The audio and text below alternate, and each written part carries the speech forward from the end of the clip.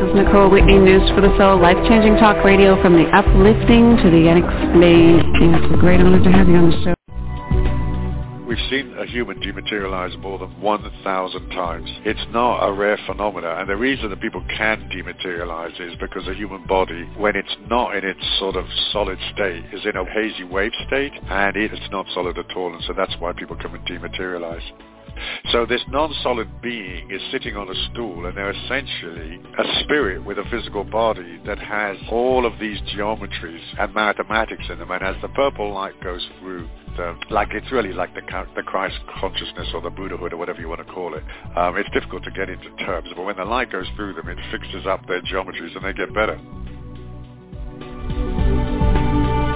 You're now tuned in to Nicole Whitney's News for the Soul highlights. Life-changing spotlights she has shared with leading teachers in the human consciousness field since 1997. Go now to newsforthesoul.com to hear the full shows totally free. That's newsforthesoul.com. And we're live. Surprise, 10 a.m. Pacific time. We have a surprise for you today. I'm Nicole Marie Whitney. This is News for the Soul. No voice going away. Life-changing talk radio from the uplifting to the unexplained. Got that covered in full. We're on for several hours today, by the way, so stick around. But we're starting out with something really exciting because he's up to good stuff, and I know Carrie O'Connor and I have been talking about him quite a bit lately, so his ears have probably been burning. Well, it's Stuart Wilde. Anything could have been burning. So he should need no introduction whatsoever. Evolutionary, metaphysical, wild guy, author and leader, and always floating around on the outer limits of the known consciousness of humankind. I don't know how else to describe him. He's here, he's now. Stuart Wilde, welcome back to News for the Soul. Hi, am I online with you? Because I was on your caller line before. Yeah, you're totally on the line with, I can totally hear you. Cool. Do you think you could sort of talk for a minute while I call you back on a phone card? Because I'm in a really expensive hotel, and they're going to charge me $5 a minute, you know? Oh, God. Okay. So can you tell them something interesting, and I'll call you back within 30 seconds. Yeah, thank you. Okay, bye-bye now. Okay. All right. So, interesting. I will tell you about what's going on here. How about that? First of all, for the next hour, God willing, we'll get Stewie back on here in a second, and we will have our conversation for the next hour with Stuart Wilde as to what's going on, because he's suddenly popped up here in Vancouver out of, unexpectedly, and he's got some cool things going on, as Carrie O'Connor's been telling us about. She was actually with him in Vegas about 2 weeks ago. This has got to be good. You know, it's good if Vegas works its way into the story with Stuart Wilde. So we're going to talk about that for the next hour. Then we have open lines. So that's where we're at right now. And then, okay, Stewie's having trouble calling back in. I'm going to go to a commercial, and we'll get Stuart on the line. Hang on. How would you like to learn how to bend metal with your mind for real? Well, you can. News for the Soul is home to the one and only Spoon Bending Kit, an instantly downloadable digital gift that contains 2 hours of audio and visual instructions designed to get your mind out of the way and teach you how to truly affect solid matter just with your thoughts. Find out once and for all how you are affecting your reality with every thought you think. Don't let anything block you from creating the life that you want. Download the newsforthesoul.com Spoon Bending Kit today. Just go to newsforthesoul.com right now and click on the bent spoon. That's newsforthesoul.com. We're still working on getting Stuart back on here. He's having trouble with his calling card. So stand by. Stuart Wilde on News for the Soul. God willing. Okay, let's see if we've got him back on. Stuart, I wound up in the host queue, and I was going, hello, I didn't get you. Oh, my gosh, you were hosting your own show. I'll tell you what was weird. I got a phone card from the 7-Eleven, and when I punched in the code, it said it's an invalid card. So that took me 5 minutes. Anyway, listen, nice to talk to you. I haven't talked to you for ages and ages and ages, but we did some shows together years ago, didn't we? Yes, we did. Yeah. For going quite a ways back, you know. Before the flood. Yeah, I know. So I've been talking to Carrie O'Connor. Of course, she's a regular weekly guest on News for the Soul, and she's been telling me all about... Nicole, listen, your voice is breaking up, so I'm only getting little bits of stuff. Are you on a mobile or something? No, I'm just going to switch my headset. Hang on. Okay.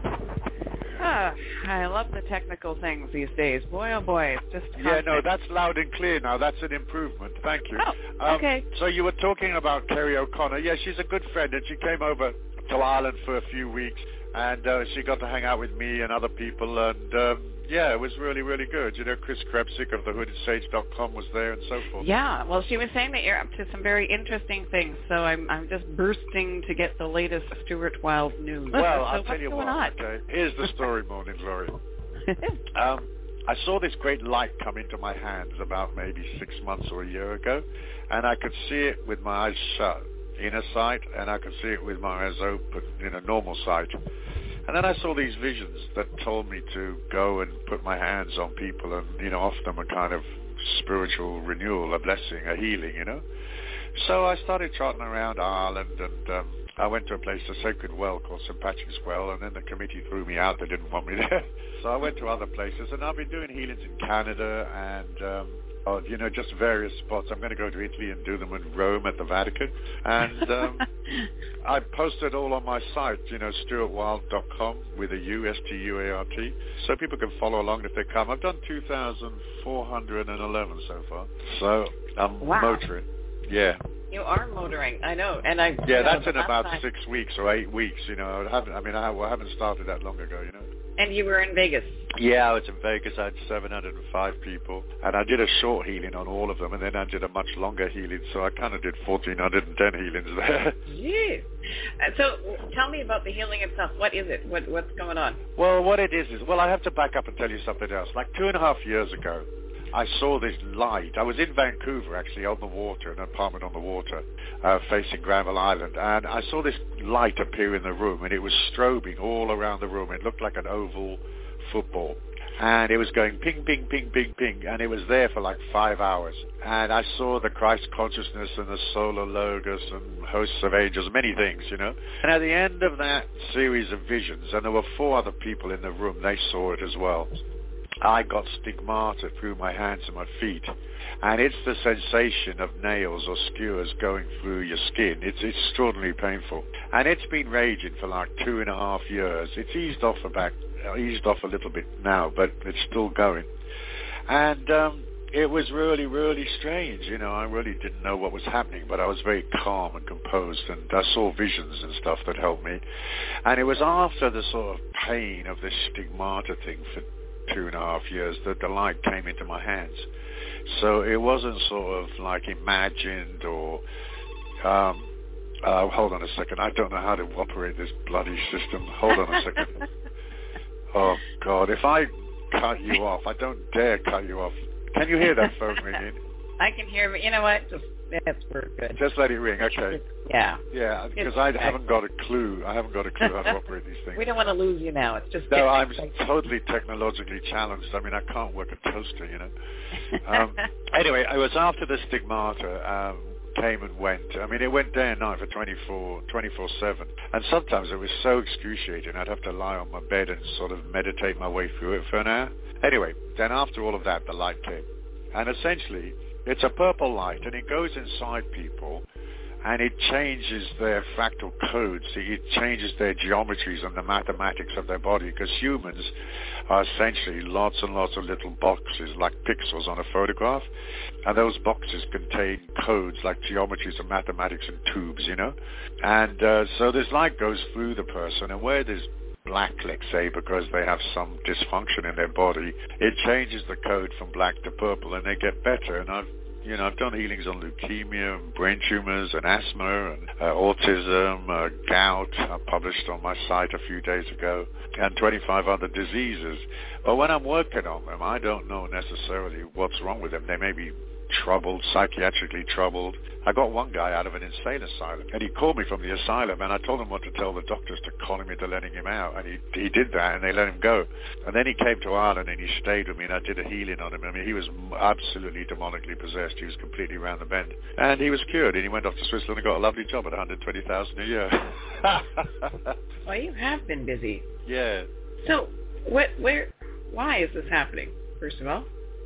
Well, my old teacher said 40 years ago that when this great darkness falls upon the world, because he knew all about the fascists and all this stuff that's going on now with, the arrests without trial and wars and all that stuff. He said when all that darkness comes around, which it has to come around because the human shadow has to come out and people have to see how ugly it is. He said that when the shadow and this darkness falls upon the earth, that the eternal Tao and the feminine spirit would come back to earth and as to compensate for the darkness. And so I think that why now is because the world is going ever more degraded and ever more, broken down, and it's just being ruled by these sort of fascists that are not even American. I mean, they come from another place.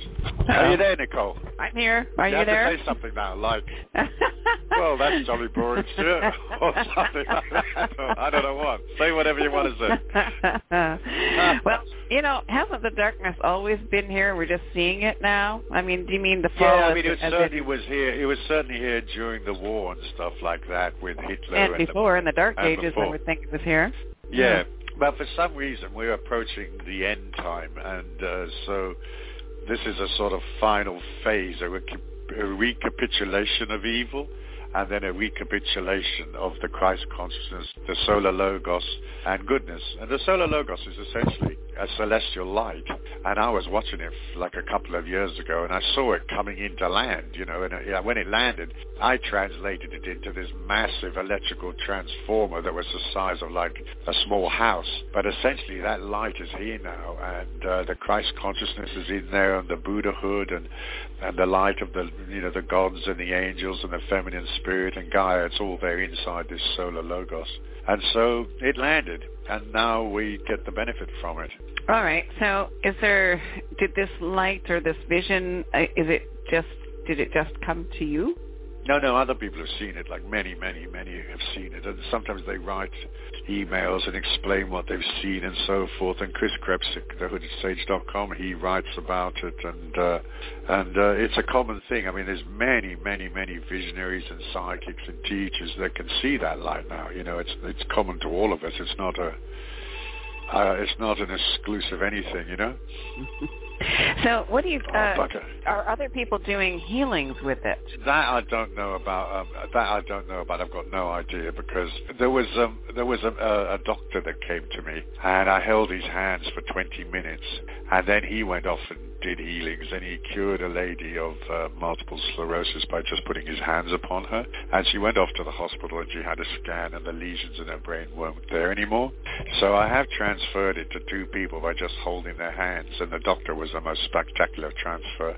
But yeah, there's no exclusive anything, I mean, it's the Christ consciousness. It's everywhere, Mm-hmm. Wow. Well, Carrie came on and she said that she was blown away because you cured something in her head or something the first time that she got together with you. So she's been going on about it ever since. Well, she had something in her hand that was becoming infected, and she would have had to go to the hospital for antibiotic injections. And after the healing, it wasn't there anymore, and so she was happy. Carrie was, yeah. You're now tuned in to Nicole Whitney's News for the Soul highlights, life-changing spotlights she has shared with leading teachers in the human consciousness field since 1997. Go now to newsforthesoul.com to hear the full shows totally free. That's newsforthesoul.com. Yeah, well, it's miracles, but it's not really miracles because it's mathematics, it's geometry. So the purple geometries and the purple mathematics go through the person's body in the space of a few minutes, and it just changes the geometry of the septic finger, or it changes the geometry of the leukemia or the cancer or whatever else is, So All of those things Wow. have a geometry. They have a fractal code, like the Mandelbrot set. It's all a series of geometries and fractals. We're not solid beings. You know, I've seen a human dematerialize completely, myself and others. We've seen a human dematerialize more than 1,000 times. It's not a rare phenomena, and the reason that people can dematerialize is because the human body, when it's not in its sort of solid state, is in a wavy, hazy wave state, and it's not solid. It's not solid at all, and so that's why people come and dematerialize. So this non-solid being is sitting on a stool, and they're essentially a spirit with a physical body that has all of these geometries and mathematics in them, and as the purple light goes through, like it's really like the Christ consciousness or the Buddhahood or whatever you want to call it. It's difficult to get into terms, but when the light goes through them, it fixes up their geometries and they get better. So I know you were having events where you were trying to train people to see that dematerialization for a while. Were people able to see it? Yeah. That's why there's 1,000. You know, that's why we've seen it for 1,000 times, because 200 of us have seen it 5 times each. Let's say, you know. How do we see it without being able to train with you personally? How do I see someone dematerialize? Well, I can't guarantee that somebody that hasn't trained with me can see it, because I don't know where they're at and what they believe and, you know, how balanced they are and so forth. But the inner side comes from softness. It comes from kindness and calm. And it comes from the trance state. So you have got to be able to meditate and hold the sort of theta trance state 4 cycles a second. And then those inner worlds open up. But they only open up as much as you open up. And they only open up as much as you can purify your life, you know. So the inner side is usually denied to people that are sort of unprocessed and that haven't worked upon themselves and their shadow, and they haven't developed that kind of generosity and charity and kindness in their soul. You know, you have to have a good soul to see. So you're getting all of these you've got this light coming to you, you're being guided to travel around. Have you had many visions as to, you know, where things are at and where they're going in this transitional time?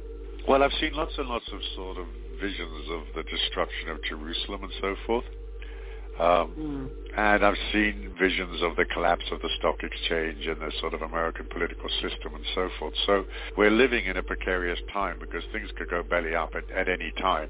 I mean, right now the stock exchange is sort of being pumped by the Federal Reserve, and they're sort of pumping it up no matter what the news is.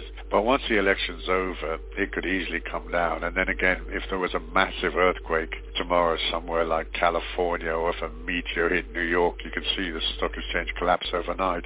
So we're in an age where the shadow's coming out, the goodness is building to compensate for the shadow, and then the systems of 3D, like Wall Street and so on, that's so like corrupt and manipulated, those systems eventually fall apart because everything has to return to a sort of order, a beauty. You know, it's like Gaia, the spirit of the earth, is here to restore the natural balance of things.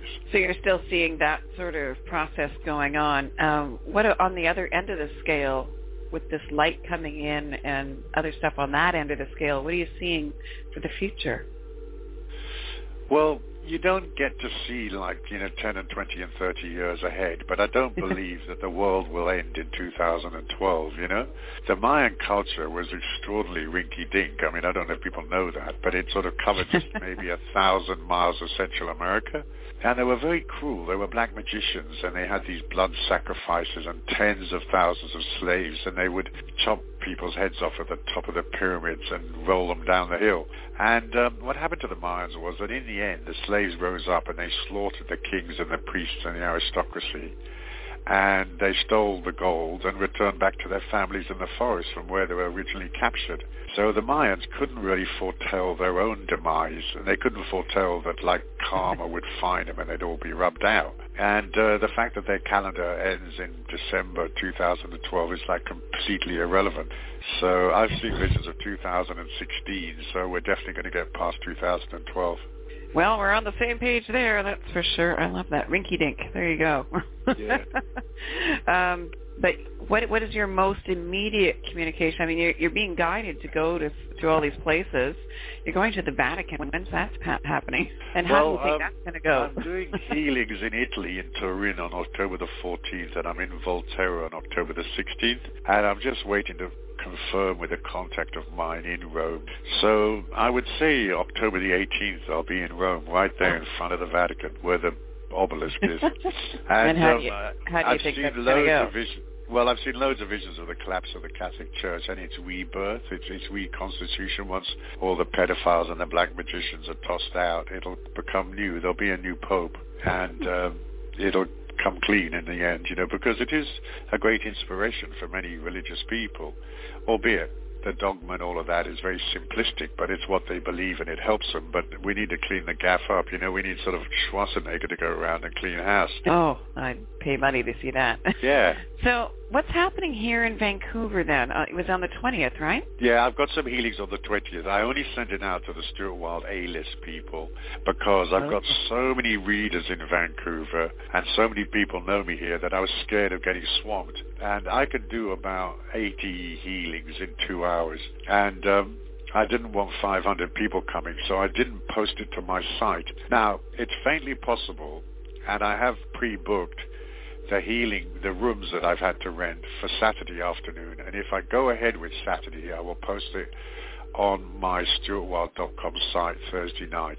But the Thursday healings are just for the people that I emailed on the A-list, because I was scared, man. I was scared 500 people were going to show up, Which totally could happen, yes. Which could easily happen, and I just don't want to disappoint people, and I don't want them getting angry, and I don't want them jostling and fighting each other. And, there's only a limit to how many I can do. When I do the healings, I usually do 2 hours, because when I put my hands on people, I have to concentrate ferociously. If I have any slight interruption in my mind, I have to start again. So if I'm doing a healing and I suddenly think, oh my God, did I leave the iron on?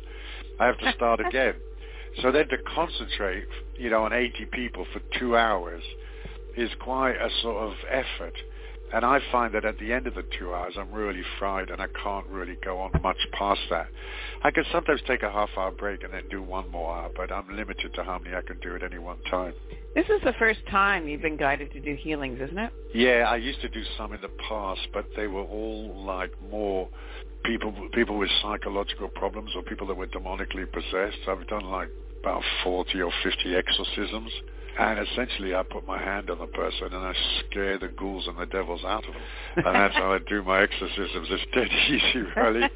It's like baseball backcountry, So, yeah, this is the first time that I've been sort of shown, the healing thing. But again, it came from the stigmata. And when I tell people, hey, I've got stigmata, they look at me really blank and start twiddling with their dress, looking up to the sky.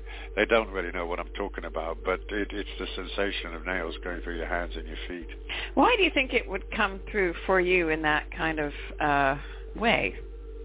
I mean, oh, look, I've asked that why me question, and it's kind of irrelevant, really, because, it's like, why did it go to Padre Pio? I don't know. I mean, perhaps, I don't know. There was reasons for it. There must be some sort of higher reason, but mainly it's because I can handle the pain, and I'm willing to go out and do the work afterwards. So I would say that those were the two main reasons. Huh. Because somebody else, if they got it, they'd panic, and they'd be in hospital, and doctors would say, we don't know what's wrong with you, and they would go into sort of a psychological, psychiatric mess with that kind of pain going day and night. So I think because I can handle the pain and because of meditation and trance and so forth, that's why I got it, but I don't have any other reasons. I mean, I wasn't shown any particular reason. That's actually very true, isn't it? I mean, we would have a quote-unquote normal reaction if we weren't, really prepared. And your health is good? Yeah, I'm very strong. I've got a lot of stamina, so I'm okay. Are you able to heal yourself when things come up, or if they should come up? Always. Yeah, always, every time. Yeah, if I have, let's say, I don't know, a pain in the gut or something, I just mentally put my hand inside my body and I say a couple of little sort of prayers. Because when I do the healings, Nicole, I watch for these purple hands to come up, like a vision of a purple hand, and I watch for them to come up 9 times. So when I'm touching somebody on the shoulders, I watch for those visions to come up, the purple hands. They come up. Once they've come up 9 times, the healing's over. So that can be like in 15 seconds, they can come up 9 times. But then I go on and I do some protection prayers and stuff as well, beyond the actual healing. But yeah, I can sort of do the healings in 15 seconds. And then when I have a problem, like I had a sort of indigestion pain across the top of my chest a few days ago, I just put my hand inside my own body and I pull it out, and that's it. So how much is it driven behind your own intentions and attention, and how much is coming through you from somewhere else?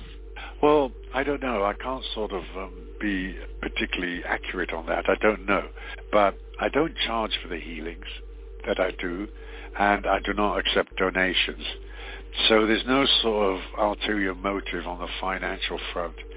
So I've done 2,411 healings free of charge. I don't charge people. Now, when people come to a gig and there's a big hotel and the promoters are paying $10,000 a day, they have to charge people to provide the space. Yeah. But that's a different thing. But the street healings and all the other healings I've done, I've never charged anybody ever. And I never will. I'm just not allowed to charge, and I don't want to charge because I don't want a person sitting on the stool thinking, how much money have I got to give this git? And will a tenner do, or should I give them $50? I don't want them thinking like that. I want them to concentrate on their salvation, their redemption. I call it the spiritual healing, the second chance. And it's like, hey, do you want to be absolved, and do you want absolution for your illnesses and your disquiet and your pain, because here it is, and it isn't going to cost you anything. So what's my intention? Well, my intention actually is to flee to the pub and not come back. So, because it's a lot of hard work. It's expensive flying around and driving around to the various locations, and but there's a sort of love in it. There's a kindness, and you sort of want to try to sort of be kind to people because I have a compassion for their disquiet, their energy and their disease. So I'm kind of honored to help them. But there's no real ulterior motive in it for me, other than the energy heals me when I'm working with it. So there's a defined benefit there. So were you guided and told it had to be free? Well, there wasn't as if like some angel with flappy wings came down and said, make it free. It's just instinctively I felt like, hey, I didn't pay for these hands. I didn't pay for this light. I just got this light from the solar locus. It was given to me after a certain couple of processes I had to go through. And it's not fair that I charge people for it because I never paid for it in the first place, And with the economy being as it is, I mean, how much can you charge a person? Okay, let's say they've got leukemia, right? I met a bloke in a pub that had leukemia, and I did a healing on him, and he was cured. And he went to the hospital, and they said his leukemia was non-detectable. They couldn't find it. Okay, when he's sitting there on a stool, he doesn't know who the hell I am. How much is he going to donate? Like $5, $10? What's, leukemia worth, And then later on, perhaps after he was healed from leukemia, he might want to donate, I don't know, $100 or $10,000. But I just don't want people getting into all that mess. Here's the light. It's free of charge. I got it for free of charge, and you can have it for nothing. So how long do you think you're going to be traveling around doing these healings? I don't know. It could be 5 or 10 years, Wow. Because I know you particularly are not a big fan of air travel. Well, only because, I've been like 62 times around the world, the equivalent thereof, and I've been to 61 countries. And, when you have to go through the airports and the security and all that stuff and the pat-downs and stuff, one guy put his hand down with trousers, at the airport, one of those TSA guys. And I said to him, look, sir, any more of that, I'm going to have to charge you entertainment tax. Now, when you knock it off, you got your hand down my bloody trousers. You're not allowed to touch me, willy. Now, F off and leave me alone. So that stuff's, very disturbing. And if I was a wealthy man, which I'm not, I'd have my own little plane and I would zoom around. But, yeah, I'm not a fan of air travel. I think it's very degrading. But, hey, how are you going to get to these various places, I can heal radiation in people, Nicole. So I was thinking of going to Japan. I was just going to say, is that on your travel plans then, Japan? Well, I'm thinking about it. I mean, I don't know anything about Japan, and I don't even know if I have any... I know I've got Japanese readers, but I'm not really linked into people in Japan. But when people come to the healings, I test them with a Geiger counter, and we just run it across the front of their body. and we get these readings off of them for their, the amount of radiation they're giving off. And on our Icke counter system, about 30 to 40 clicks is normal, and past 60 is abnormal. So this lady came along, and she was German, and she had a reading of about 66, and I did a healing on her, and then I retested her, and she was down to 45. And then a young boy came to see me in Cranbrook, BC, and he had a reading over 60, and again, he went down to like 38, 40, something like that after the healing. So somehow this purple light, the fractal codes, goes through the body and removes some of the radiation and restores the person back to normal. So yeah, I might go to Japan. I don't know. It's difficult. I don't really know any people there, you know. Well, I'm sure someone's listening. We have listeners there in Japan, and who knows? Is there a guidance coming through with this purple light? I know there's no flappy wing angel, but I just keep getting pulled back there. Yeah, no, I mean, yes, there's a guidance in the sense that I see these visions, and a lot of them are quite technical, and quite a lot of them are technological. You know, they're complex mathematics to try to understand. It's not like I have to necessarily clunk the numbers, but I've got to understand what the pictures mean. And a mathematical formula or a geometric pattern is a code, so you have to understand what it's actually saying. And so, yes, there is a guidance trickling through. But there isn't a sort of spirit guide or Jesus or, you know, Kuthumi or Bongo Dongo, the famous Tibetan. They're nothing. No, it's just information. So I sit there, and sometimes I pray, of course, you know, and ask questions. But essentially I'm praying to the four walls. So I'm going, hello, walls.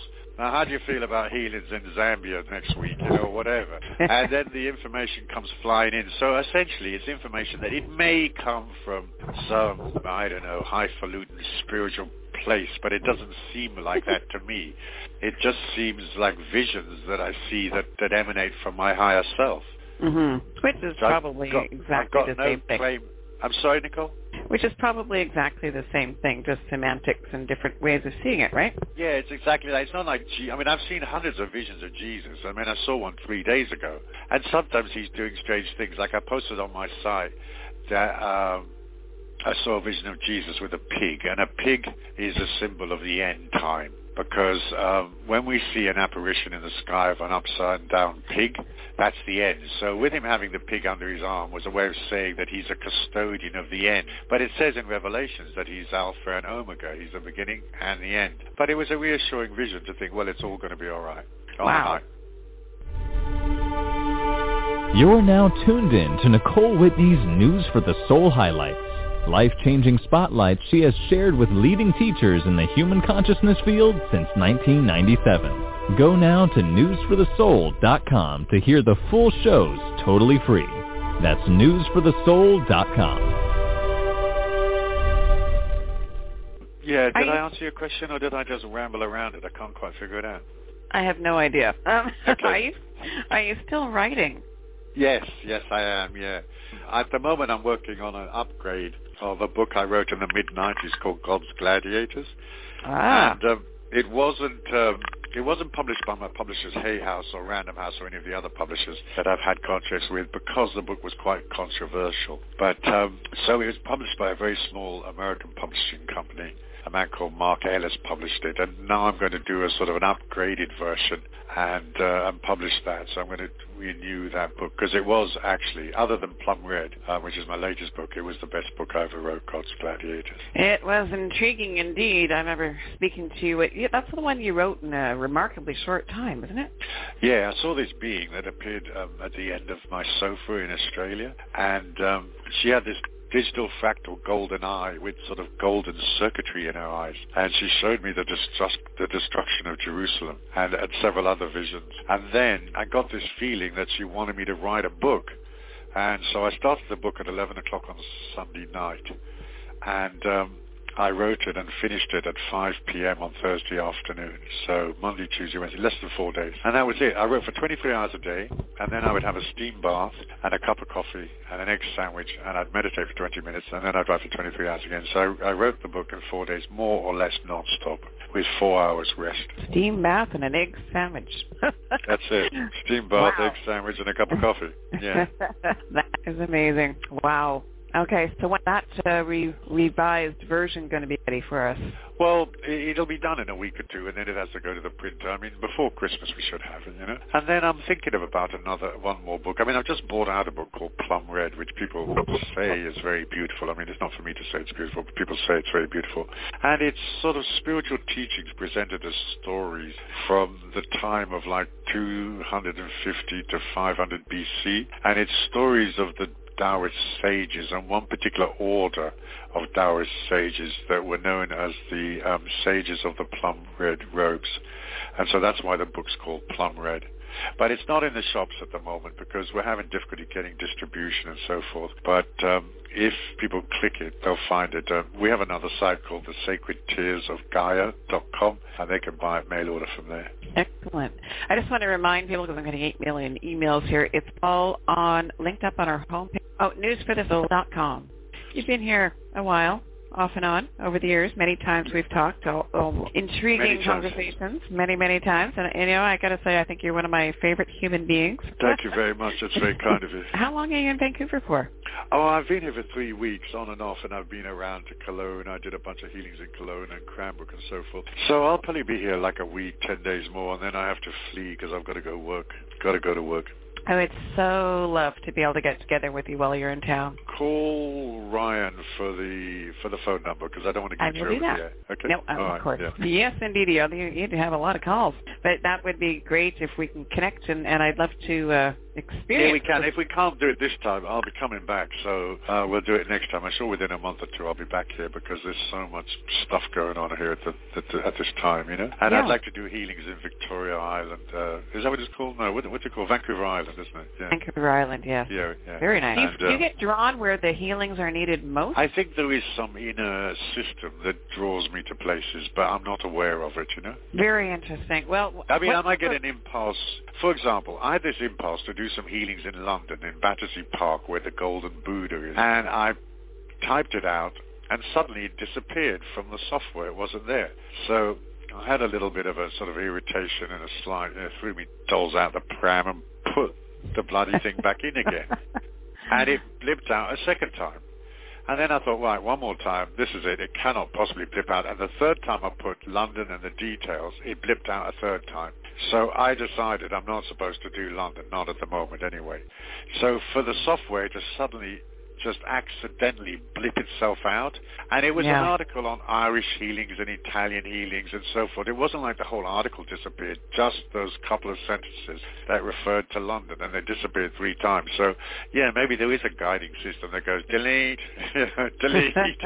I don't know, but I don't want it to make it sound like, I don't want to make it sound, Nicole, like there's any specialness involved. You know, the light is for everybody, and yes, I've garnered this light in my hands because of the stigmata, and so what? You know, who cares? You know, it's only a matter of whether the lady sitting on the stool is going to be cured of her pains, you know, or the gentleman. That's all that matters. It's all about the humans and their pain. It's nothing to do with anything else, you know. Well, I would just so love to experience this light and be able to tell everyone, you know, what's going on from a different perspective. And let's get together when we can, Stuart.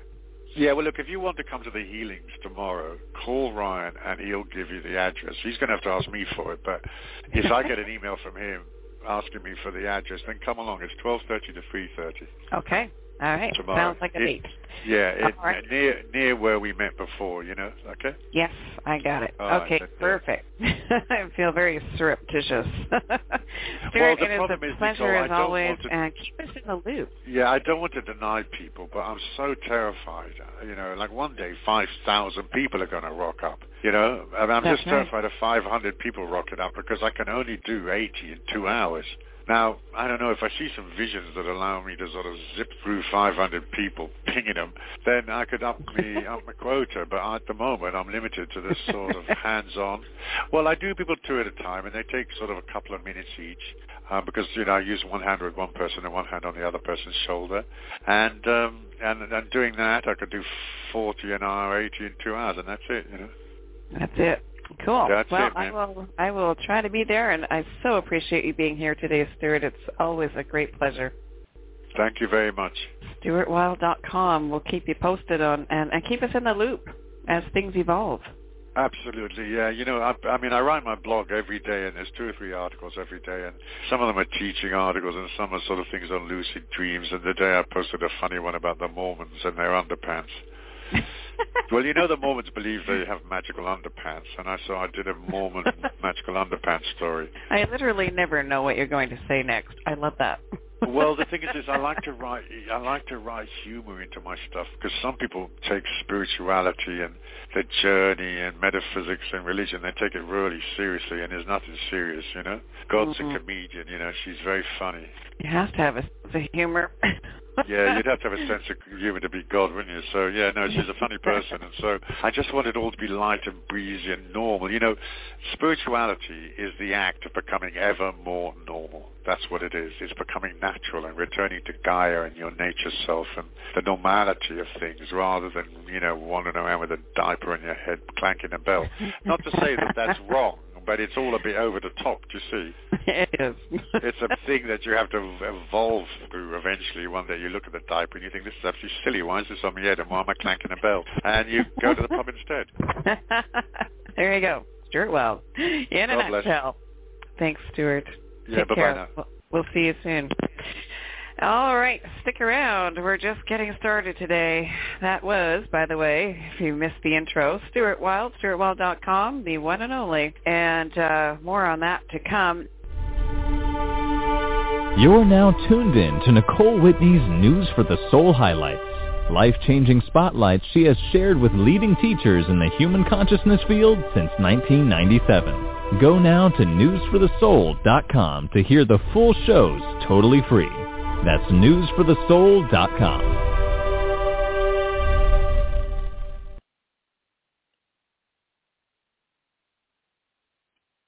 Hello, everybody. Welcome to News for the Soul. This is Daniel Brinkley. This is Nicole Whitney, News for the Soul, life-changing talk radio from the uplifting to the unexplained. Okay, everybody, take a deep breath. We know that we choose to come to this world, and we're chosen to come to this world, and we've come for breath. We breathe in for ourselves and out for spiritual unfoldment. And as we breathe these moments, let's open up our heart and open up our souls, and let the true awareness of News for the Soul make its impact now and forever. I'm kind of having my own 2012, Nicole. There's a real energetic change going on, and a whole new era of my life is opening up, and I've waited for this for a long time. When you have one after the other, it's like, all right, bring them on, whatever, because they ain't going to stop me. You know, I ain't going to be stopped, so throw everything you like, you know, and it doesn't matter, you know. Some of these scientists, the ones that understand that the carbon dioxide causes global warming scam is a nonsense, they are utterly incredulous at how obvious it is what the real cause of global warming is, while it's being completely ignored. It's on that lie, provably so, that all these new laws, taxations, changes, impositions are being justified. We ain't seeing anything yet. I'm not having it. I am not showing up. I will not shut up. And if what I'm saying is true, why should I? No matter what people say about you. It doesn't matter. It's an illusion.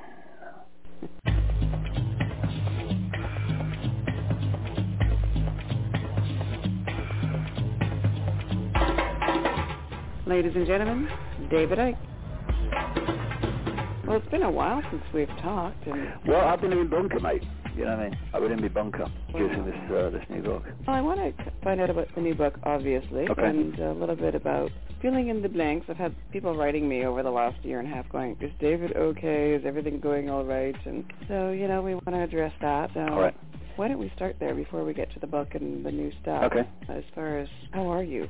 And I'm very good. I'm going through great changes in my life at the moment, and they're manifestations of energetic changes. Where, I mean, I've been going through another transformation, if you like, over the last kind of year, but it's getting stronger and stronger. I'm kind of having my own 2012, Nicole, I think. There's a real energetic change going on, and a whole new era of my life is opening up, and I've waited for this for a long time, because the last phase, which I guess began around 10 years ago, has been real tough, and it's something that's been very difficult to get through sometimes, despite producing all the books. It's been my most creative period of my life, but it's been a real challenge in many ways. And the challenges continue, but, life is about not so much challenges, but the point from which we observe them. You can look at the same thing, and one person sees it completely different to the other, and one goes through emotional trauma as a result of their point of observation of this situation, and someone else, it doesn't matter. Just get on with your life. It's not the problem you think it is. And I tell you what I've started to do as this energetic change has proceeded and got more and more powerful, is that I've taken a different point of observation to everything, and it really, really does not help put this illusory, nonsensical crap into perspective. I was listening to some interviews with near-death experiences a few weeks ago, and there was tremendous common themes there in terms of what they experienced. But I remember one who said, the moment he left the body, there was no past, present, or future. He knew what people were thinking about him. He knew what people had thought about him. He knew what people were going to think about him. There was no sequence. There was no time. There was no space. Everything happened in one now. And, of course, the perspective of this reality, while he was encased in the computer, the body that filters reality so that we only experience a small, tiny band of infinite possibility.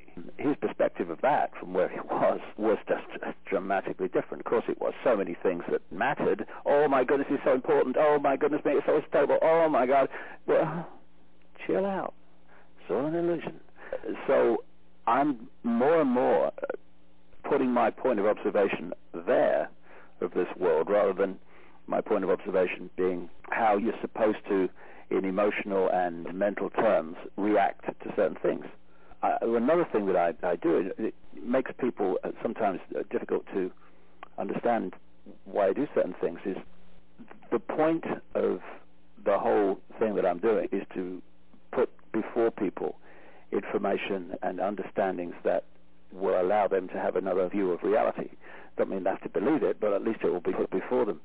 And at the end of my life, the end of this illusory experience, how I will look back from that point of view where that near-death experience was, will be very different to the way that people would perceive life as they live it as they go through.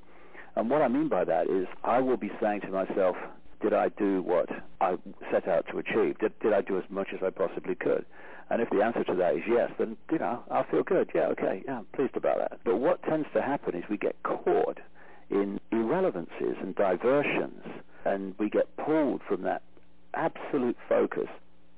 This is what I've come to achieve, and this is what I'm going to do, and this is going to take my priority.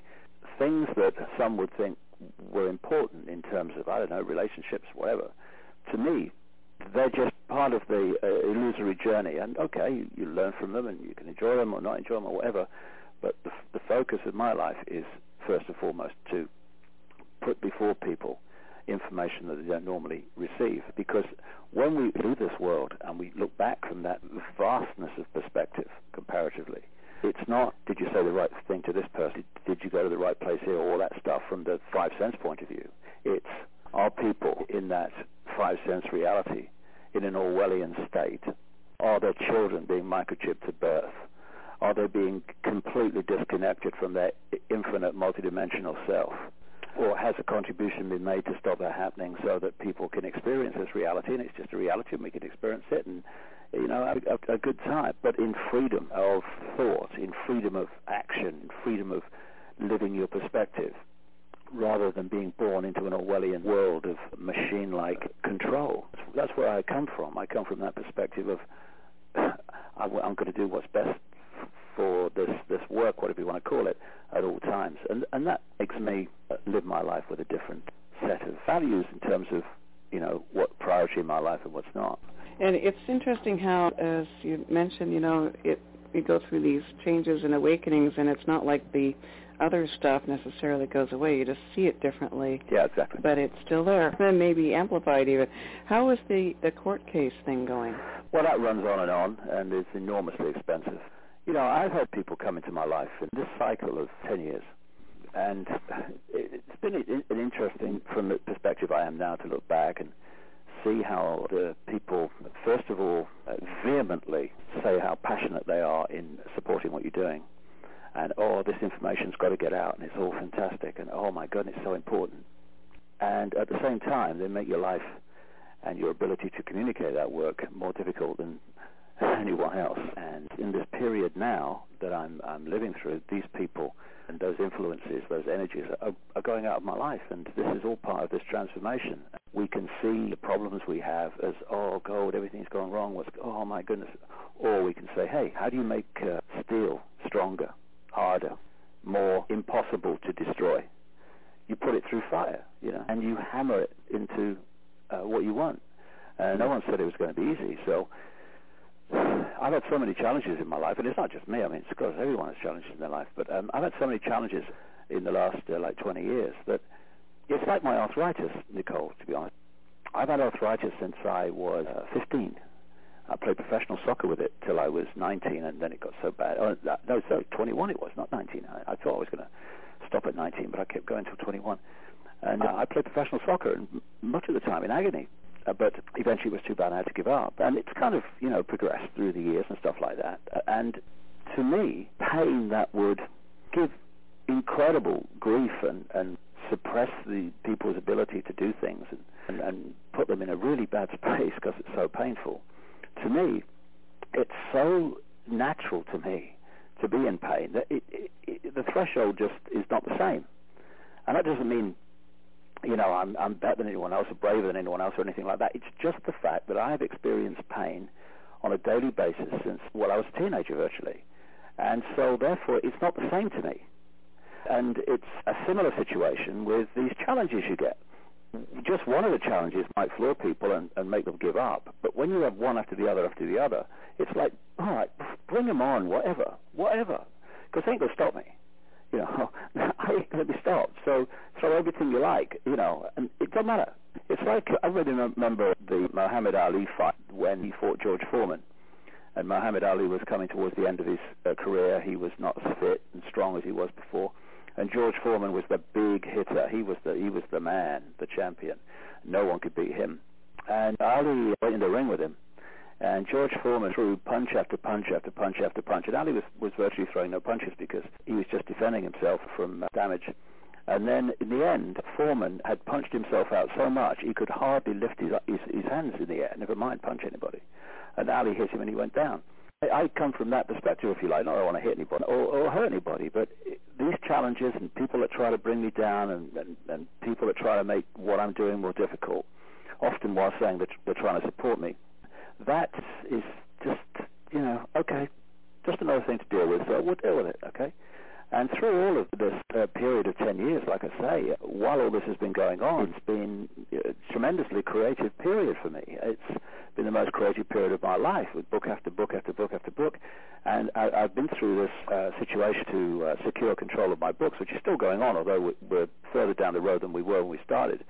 And without the financial support of people that support me through the website, we would be finished now. I mean, there would be no books. None of my books would be in circulation. There'd be no nuance. Simple as that. And it's been a fantastic encouragement to me on a level that people who've contributed will never fully understand. To see in the situation that I'm in, trying to communicate information through blockages in our society, which is actually structured to stop this stuff coming out, obviously, that there is so much support, and I'm not on my own. It feels like it sometimes, but I know I'm not, and this court cases show me that, and so it has its positive side. So in this period where I've been involved in legal things and going to court to get control of my books again, I've also written a really major work, which is just been finished. It's going to come out in September, which is pulling together all the things that I've researched and come up with over the last 20 years, plus a massive new stuff. And it's fitting the dots together, and at the end of the day, sometimes I've been working 12 hours a day on it, 6 in the morning. I like to work early through to 6 at night, sometimes 8 at night. And it's been such a mental challenge because there's so many dots to connect and so much information to hold in your head until you can connect it with this and weave it with this, That sometimes I've walked out in the little office where I work like a zombie, what day is it, what planet is it, what's my name?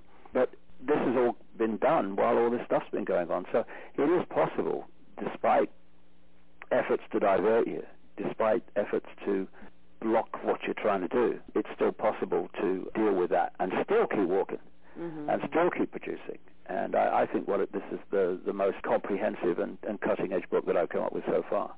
I've always noticed that it's amazing what we can do when we have to, when we're pushed to the wall and extended by these kinds of things. So what is the book called?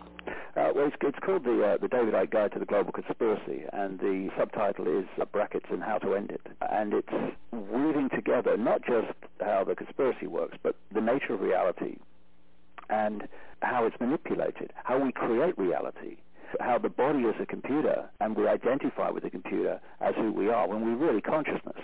And there's lots of people doing fantastic work communicating now the 5 sense level of this manipulation, the banking scam, the political manipulation, the wars on terror, and 9/11, all that stuff.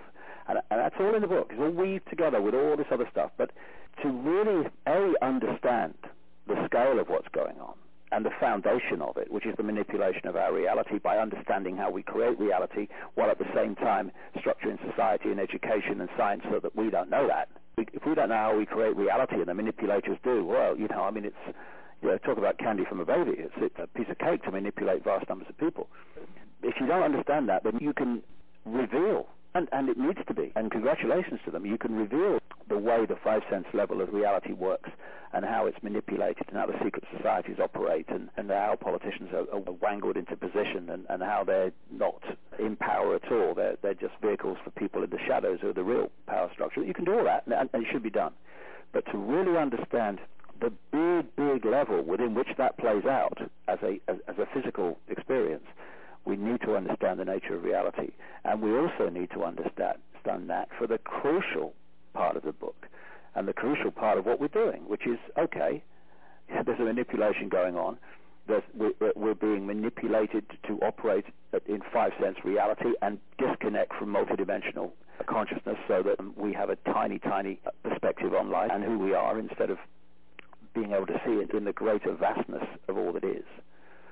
To do that, we've got to understand reality and how we create it so that we can stop having people manipulate our reality to suit them and start to create our own one that we want and take the freedom back to create our own universes rather than have to be imprisoned in someone else's.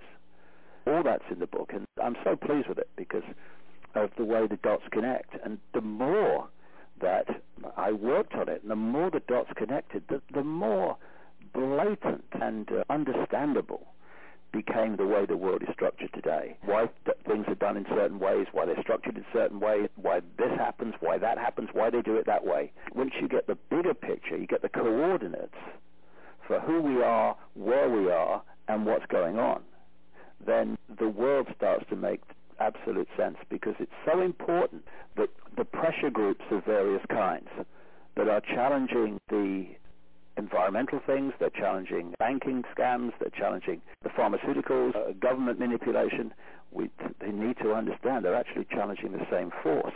And all these different things that these pressure groups are set up to campaign against or for are actually faces on the same, or masks on the same face. And we need to start getting together and understanding this, otherwise we're just divided and ruled, even at the level of campaigning to change the injustices of the world. Another area that I go into in some detail in the book, and I think it's becoming increasingly important, Nicole, to be honest, and that's global warming. What I call the carbon cultists are now using global warming to bring in a change, more and more draconian rules, laws, more and more taxation, more and more reasons to stop doing this or to do that. It's becoming more the problem, reaction, solution, excuse than even 9/11. It's very, very important that people realize that, yes, the temperature is going up, but the lie is in the why. Why is it going up? It's going up not because of human carbon dioxide emissions. It's going up because the sun is generating more solar radiation. And when you hear the propaganda the world's top scientists are all agreed. No, they're not all agreed. The United Nations panel on climate change is actually a political organization. And many, many, many scientists that were even involved in the reports don't agree with the conclusions that the report comes to, which have been communicated through an unquestioning media to the public, who get the impression that everyone's agreed. No, they don't. And the evidence is absolutely blatant and stunning that the sun is emitting more solar radiation, therefore it's warming. And that's why other planets, including Mars and others, are also getting hotter. Now, let me think. Now, also, these different planets in this solar system are all getting hotter at the same time. Now, what's the common theme? Do they have factories on Mars? Do we ever see a picture of that on Mars and things? Or what is it? What could it be? Maybe it's turbocharged trucks on Jupiter. Maybe that's what it is. It's the sun. Of course it's the sun. It's the common theme. And what a staggering thing, Nicole. What a staggering kind of conclusion to come to, that when the sun gets hotter, the planet temperature goes up.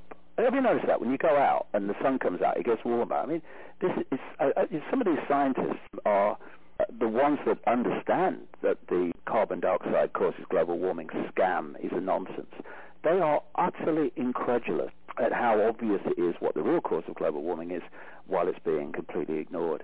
And when you look at the graph of what they call sunspot activity, when there's more and more energy being generated from the sun, I mean, some of these sunspots, these great explosions on the sun, some of them are as big as Jupiter. And the more sunspot activity that you see, the more solar radiation is being projected into the solar system, and the more the temperature goes up. And we had a situation hundreds of years ago where they had what scientists call the medieval warm period, when the temperature was higher than it is today. And so you say, hold on a second, I read history about the medieval period. I never heard anything about turbocharged handcarts. Did you ever hear about that? And the exhaust fumes coming out of flowers and stuff, I don't remember that. So what caused global warming in the medieval warm period? The sun did. And there was a period of great sunspot activity. Then sunspot activity started to fall until it reached the point where it was measured by an observer, a scientist called Maunder, and it's got the scientific name now, the Maunder minimum, when sunspot activity virtually not stopped, but almost was unmeasurable.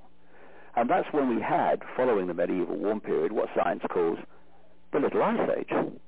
This is the Little Ice Age when you still see some of the pictures on Christmas cards back in the 1700s, when people were literally having ice fairs on the River Thames because it had frozen over. Then the sunspot activity started to increase, and the temperature on Earth started to rise. And it went up and up and up. And the graph of sunspot activity increase to Earth temperature increase is like they're connected by magnets. They are absolutely at one, the two of them. It went up, the sunspot activity and temperature, to 1940, at which point it fell, sunspot activity fell, and so therefore did temperature, from 1940 to 1975. So much so, Nicole, that the BBC in the early 70s were doing documentaries about the possibility of a coming ice age, and they were showing mocked-up pictures of London frozen under ice, and the great weather catastrophe was going to be an ice age. From 1975, the sunspot activity started rising again, and so did Earth temperature. And both of them, one following the other, have gone on rising ever since until we reach today. Carbon dioxide is a minor greenhouse gas. 95% of greenhouse gases is water vapor. I've got a great idea. Let's ban water. Hey, let's have a kind of blockage on the amount of water we can produce. I mean, please. So you've got carbon dioxide being a fractional percentage of greenhouse gases, and the amount that humans produce is a fraction of that. Now, I'm not saying pollution's a good thing. This is where they divert you and change the point of the argument. I'm not saying that pollution's a good thing. It'd be great to have less pollution. Of course it would. But the question is not that. in the case of global warming, it's do carbon dioxide emissions cause the rising temperature? Because it's on that lie, provably so, that all these new laws, taxations, changes, impositions are being justified. We ain't seeing anything yet. This theory is growing all the time. And there are certain red flags, alarm bells that go off when you research this subject for as long as I have. And one of them is called Al Gore. The very fact that Al Gore, whatever Al Gore is involved in, is a scam, because he's a front man for the mob, the Illuminati. This is the reason why, when he was blatantly not allowed to be president, when he had the votes to be so, and Bush won in 2000, he never kicked up the stink that anyone else would in that situation, when it was quite obvious there'd been a manipulation of the vote. He didn't do it because that wasn't his role. He knows his place. And now he becomes high priest, because it's become a religion, of the carbon cult. And he's produced this documentary, An Inconvenient Truth, and the book of the same name. I understand, my goodness me, he's been proposed for the Nobel Peace Prize. What, for making a documentary, telling lies? I mean, is it me or what? And anything that Al Gore is involved in is part of the scam. So you put all these things together, and global warming is, well, not global warming because the temperature's going up, but the fact that it's caused by carbon dioxide emissions is one of the major cards being played now to push on the Orwellian centralized state. Oh, I'm so glad you brought that up. Is that in your book?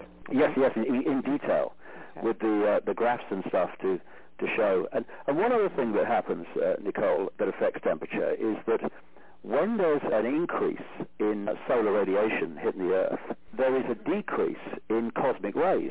And it's cosmic rays interacting with water vapor that creates clouds. And, of course, if there's a reduction in cosmic rays, there's a reduction in cloud activity. Therefore, there's a much greater amount of solar radiation goes directly to the Earth, and the temperature goes up. And, again, the graph of the cosmic rays stroke against sunspot activity are again two graphs with a magnet that go up and down with each other. Of course they do, because one's causing the reaction from the other. It is not even vaguely theoretical that increased solar radiation is the cause of global warming. It's clear, provable fact. The reason that we don't know that, except that there was a wonderful documentary in this country a few months ago called The Great Global Warming Swindle, in which these scientists, and really at the top of their professions and their specialities, were actually given a platform at last, just once, to say carbon caused global warming is a nonsense, and explain why. And the reason that that's not known by most people is because the propaganda is all one way. And again, there are other alarm bells in situations when there's a scam going on. And one of them is when only one side of the argument is given and stressed against a situation where anyone who's putting the alternative is not challenged on the facts, they are attacked personally and dismissed in terms of almost, there's this phrase now that's being thrown around by some of these carbon cultists called global warming deniers. Mm-hmm. It's like Holocaust denier, you know. By definition, you're a really bad person and you don't care about people and you don't care about the Earth, and you're really, really horrible if you say, actually, this global warming is being caused by something else. And when you've got that combination ever of one side of the argument being stressed and anyone putting the other side of the argument being attacked personally and vilified personally, then you've got a massive scam on your hands. And these scientists were saying how if you put forward a research project which is based on global warming is caused by carbon dioxide, you get the funding. You do the opposite. You put forward a desire for funding to bring about research that shows that it's the sun.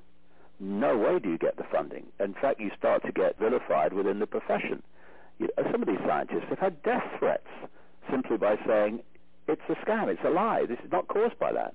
And that's always an obvious sign of a massive manipulation going on, and it is, that's what it is. And it's really up front now, really at the cutting edge of the justifications for pushing the agenda forward. Well, it smacks of manipulation in the way it's been delivered in, like you said, introducing taxes and creating more ways of lack and limitation kind of energy in the media. Mm-hmm. And definitely it's been a very unpopular thing to speak against. And I think you're definitely onto something there. It's been interesting not being able to voice that in very many places, as you say. Right. Definitely a sign. But the thing is, if what you're saying is correct, then keep saying it, because eventually it'll be proved so. I mean, one of the reasons that so many people are turning to my books and information in latter years is because what was in them years ago is now happening. And so I'd say to people, just because people hurl abuse at you or try to undermine you or whatever, again, coming back to what we talked about earlier, point of perspective. If your point of perspective is in this world and what people think of you because you're caught in the illusion, then you might shut up if you start saying things and get a bad reaction. But if you hold the perspective, what would I think of what I'm doing? What would my choice be if I was coming from the perspective outside the body? Then, of course, from that perspective, you would think, oh my goodness me, why did I shut up? Because it didn't matter, because it was just an illusion. What does it matter what people said to me? Why did I shut up? So, and if you can hold that perspective while you're here, then you don't shut up, because you know that what people say about you does not matter from the perspective of the wider consciousness, infinite consciousness, out-of-body consciousness. So just keep talking, and if what you're saying is right, it will eventually prove to be so.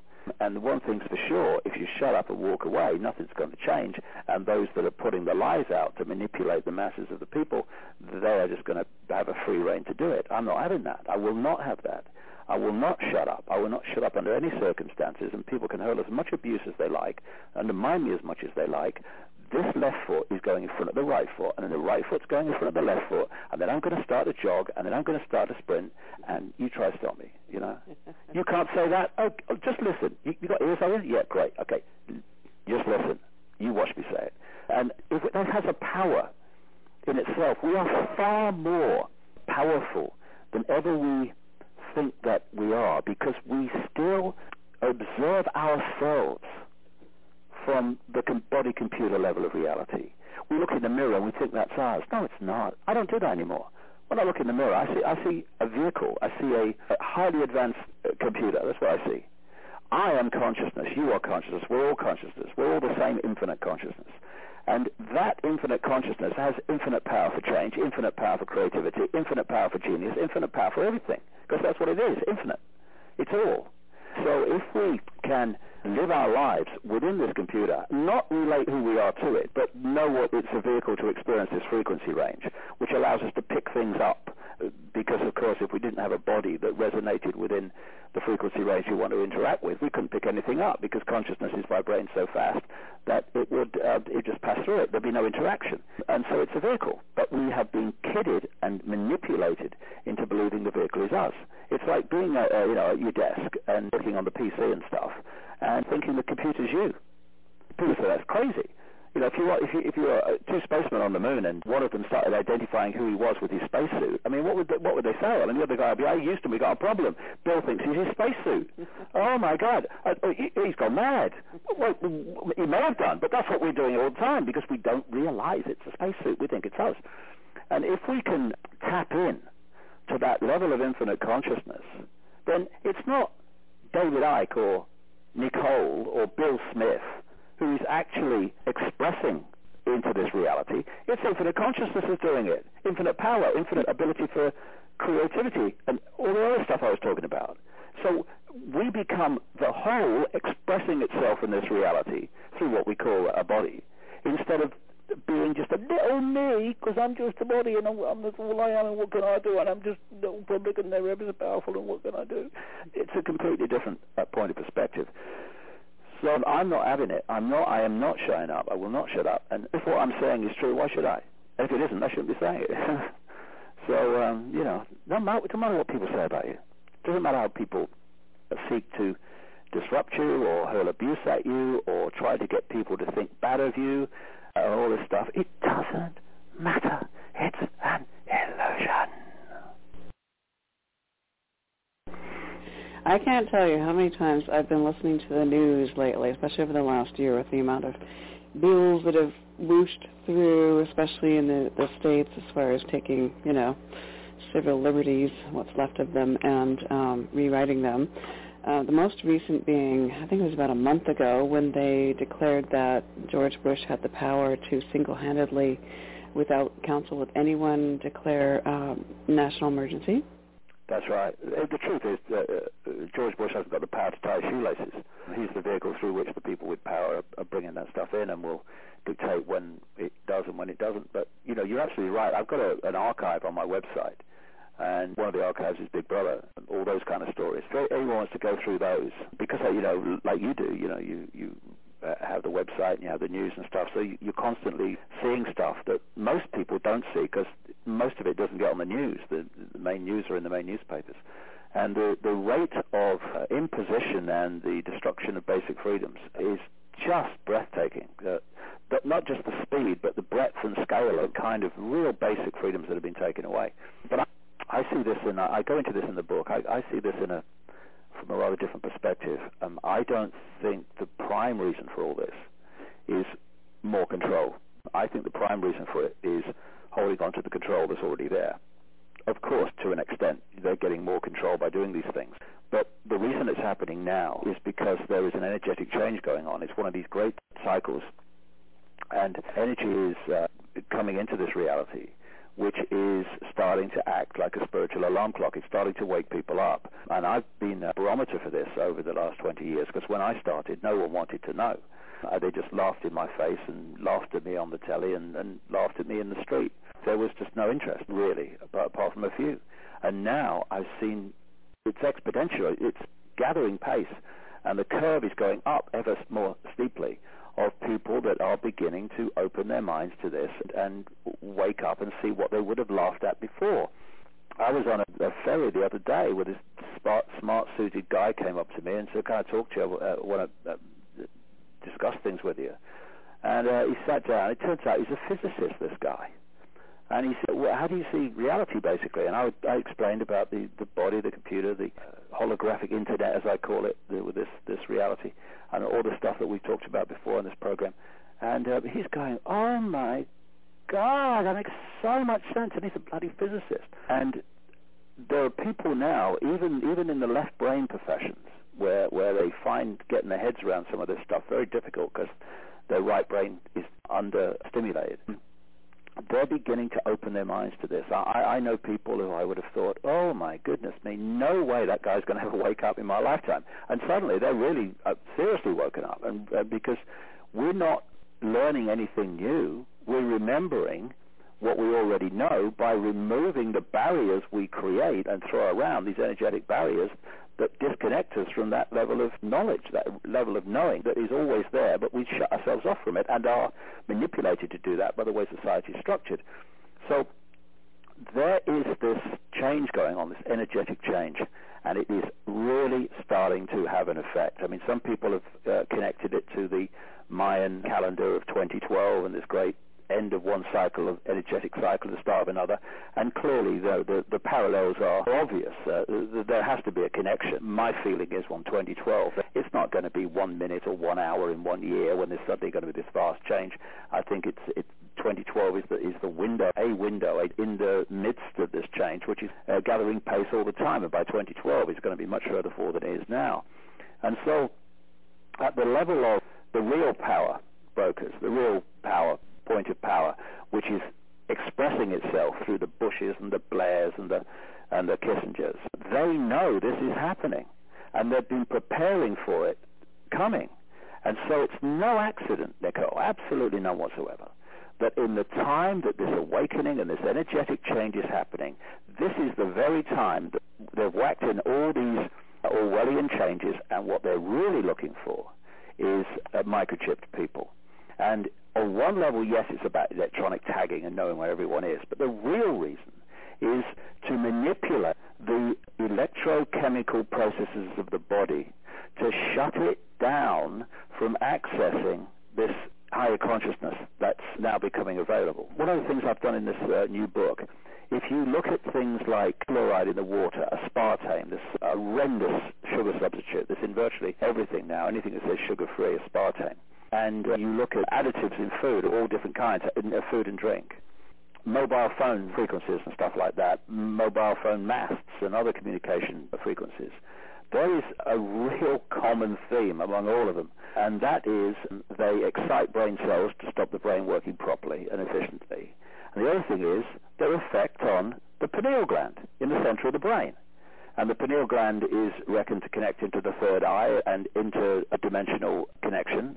And the pineal gland comes up again and again in terms of the adverse effect of all these things I'm talking about. This is why the book will be such an eye-opener for people, because once you get the perspective of what's going on, the individual things like this in that drink or this in that food and mobile phones and all that stuff, it all starts to come together, and you can see how it's been coordinated to have a particular effect. And the fundamental effect is to shut down even more our ability to access knowledge, understanding, wisdom beyond the five-sense reality, and to be able to see this world for what it really is.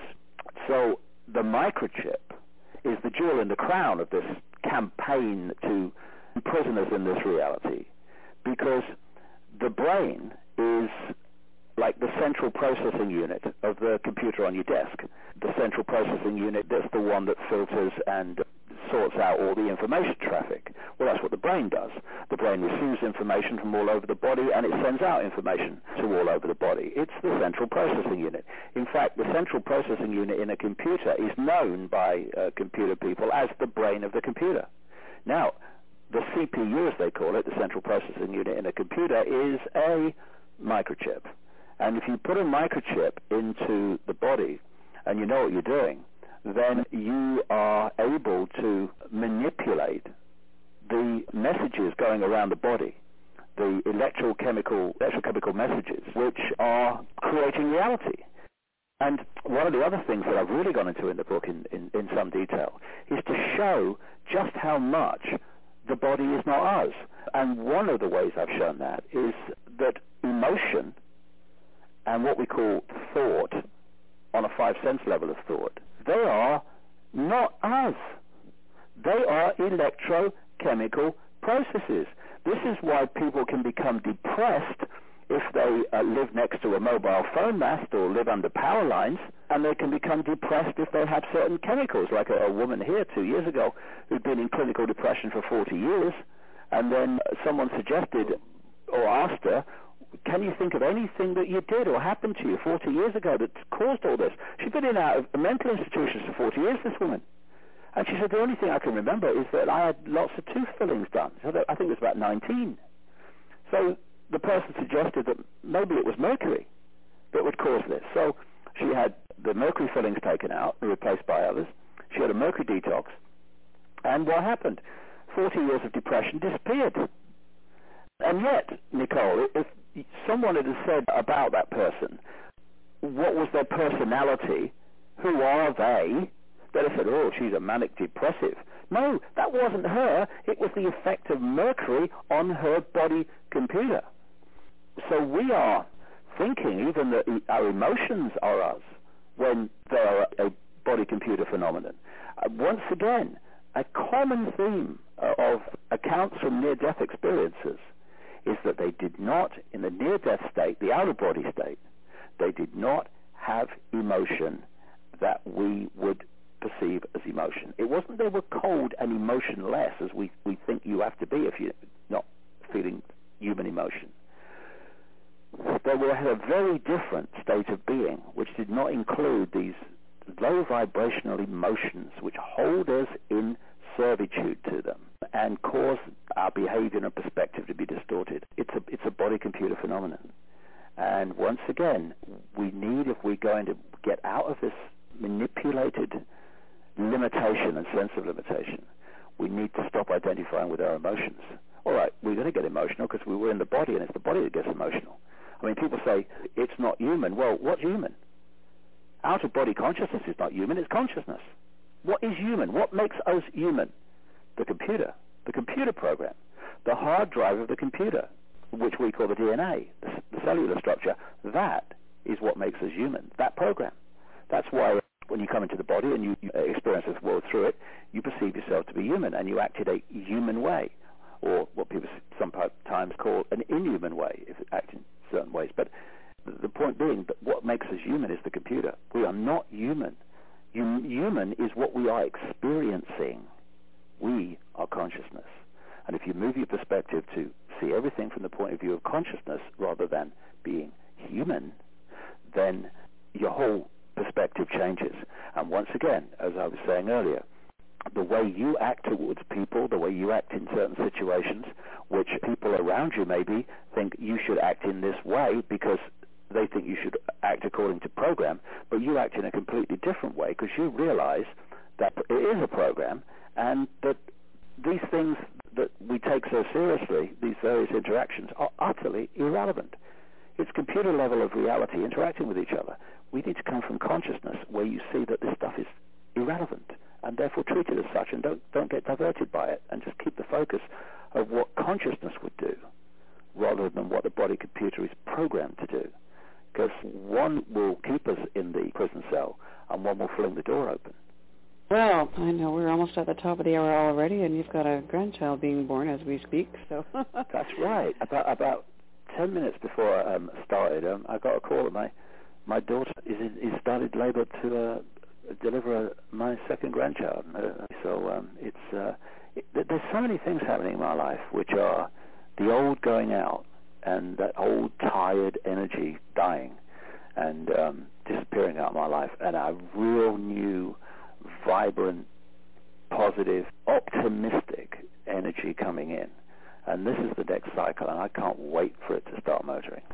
And, a lot of people have been reporting that kind of real major shift going on for them right now. So yeah, exactly. Exciting. This is the energetic change taking place. But, if you're a transistor radio and you tune to Radio 1, Radio 2 may be in the atmosphere waiting to be tuned to. But if you don't move your dial to Radio 2, you're going to stay on Radio 1. And so there is tremendous opportunity now happening for us to absolutely open up to a vast new understanding or memory of who we are and the nature of reality, and how we can control our reality instead of having it control us. And it's all there waiting to be tuned to.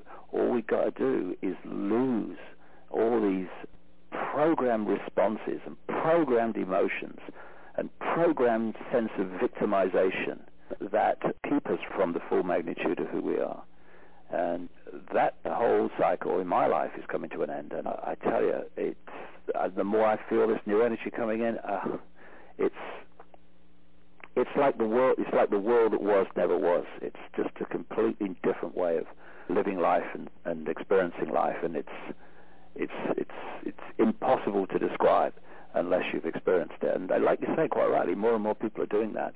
But they have to be like the snake and shed the skin, shed the old skin, the old energetic skin, and all its emotional ties and limitations and demands. And this is a situation, so you must act like this in this situation because my program says so. And if you don't, then I must react against you for not doing what I want and think you should do, and all that stuff. Shed that skin and come from a point of view of consciousness, and bingo, the world changes. And it's a wonderful, wonderful time to be in this reality. Not to be alive, because we're always alive. We're infinite life, infinite consciousness, eternal. But to be in this reality now is a wonderful, wonderful time. We are going to make great change here. And the Orwellian state, while it seems to be getting stronger and stronger, it's in a desperate, panic-stricken effort to stop the inevitable happening. It is standing up in a river, trying to hold the river back, or even perhaps more appropriately, standing on the seashore, trying to hold the tide back. It can build a few walls, it can build a few groins and put a few rocks in the way. Yes, it can. But that tide's coming in, and no one's going to stop it. So the Illuminati's like King Canute, or whoever it was that King Canute tried to hold the tide back and couldn't. They think they have power. They have, compared with the power of infinite consciousness, the Illuminati and all the power structures. They're like flies on an elephant's back, and we're going to see that. Well, I have a jillion more questions. I hope we can get you back on the show really. No problem. No, it's been great, Nicole. Yeah. It's a wonderful time. It really is. It's very exciting, and I'm so grateful that you're a part of it and a part of the show, and thank you so much for being here, David. Pleasure, Nicole. Thank you very much. Take care. Talk soon. I'm just going off another baby now. Yeah. Well, have fun with that. Okay. Well, if you contact me whenever you feel the need for another one. Absolutely. Well, I'd actually love to do audience questions for the next one, and really, because okay. You're on a roll, right? Well, what we could do it when the book's launched, if you like. Oh, that's what I want to ask you too. Where and how? Well, it's going to be launched in September, and it's finished, and it's just at the design stage now of the book. So it should be at the printers by late July, which will give us books in our hands by early September. Awesome, great. Well, let's get you on by then and do some more questions. Brilliant, yeah. Well, maybe late August, something like that. Absolutely, perfect. Okay. Okay. Well, cheers, my dear. How are you? All right? You well? Yeah. It's been a big transition period for me too. I know it can be a bugger. It can really. I mean, I'm going through an absolute cleansing in my life. Cleansing is the word. Yeah. Yeah. So many, everything that's not necessary, or that's holding you back, or that is manipulating you. Yeah. They can't hold on to you anymore. Yeah. The clutches, the energetic clutches are just falling away. Yeah. They can't do it because as you enter higher frequencies of energy, those lower frequencies of energy that have been able to lock into you and put their clutches into you, they can't hold on anymore. Because Radio 1 can't hold on to Radio 2 once Radio 2 expresses that frequency. Yeah, it's very true, and it becomes real apparent. Yeah. What happens in the outer world is that people in your life disappear and other people come in. Mm-hmm. Things that you do, they change, and other things come in. And it's like the changing of the guard, the energetic guard, and it's a wonderful time, and I feel such a sense of freedom since certain things have happened in my life in the last little while, and it's just like great weights have fallen from my shoulders, and it's just fantastic. Great to talk to you again. It's been a pleasure. Talk soon.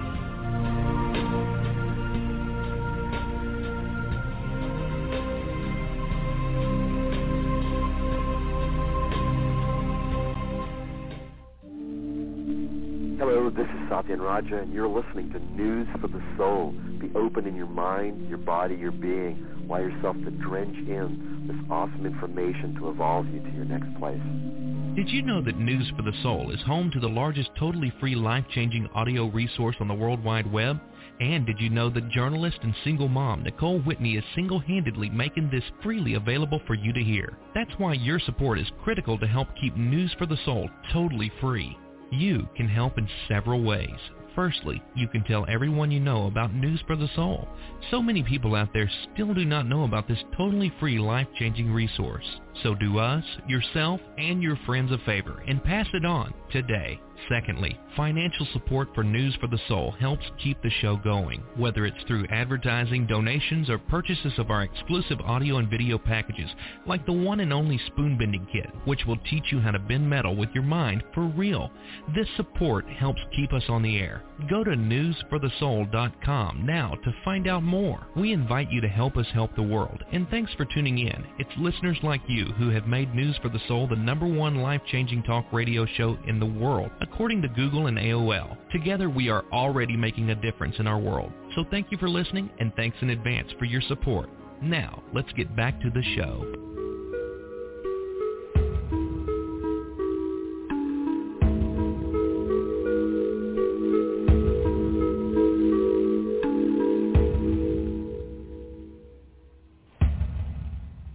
Attention like-minded business owners. Do you have an amazing solution? A product or service for the soul? Something we can't find out about in mainstream media? Then we have a solution for you. News for the Soul is airing its Solutions for the Soul networking fundraiser show, and you could be one of our guests. This is an amazing opportunity to join host Nicole Whitney on the air to talk about your solution and share your information with the world. All guests must be pre-screened, and there is a fee to participate. All proceeds directly keep the News for the Soul show archived totally free for the world to hear, and all interviews are aired indefinitely online after the show. To find out more, go to newsforthesoul.com and click on the Solution Show banner now. That's newsforthesoul.com. And don't let fear stand in your way. This could be your turn to shine in the News for the Soul spotlight. In December 2005, News for the Soul host Nicole Whitney experienced the most dramatic, life-changing psychic reading of her life. In that brief 10-minute mini-session, she released years of emotional baggage when Carrie O'Connor connected with a recently deceased family member, bringing Nicole a life-changing message from beyond the grave. Since that fateful day, Nicole has invited Carrie O'Connor on as a regular News for the Soul guest to do readings on the air. But you do not have to wait. Carrie is available for private sessions right now. Nicole has laughingly suggested wearing goggles and a helmet for these sessions because of the powerful energy that seems to come through Carrie when she's doing a reading. But don't take our word for it. Experience it for yourself. So pack up your goggles and helmet and book your life-changing session with Carrie O'Connor today. Go to InsideOut-OutsideIn.com. That's InsideOut-OutsideIn.com. Who are you? Why are you here? What is the meaning of life?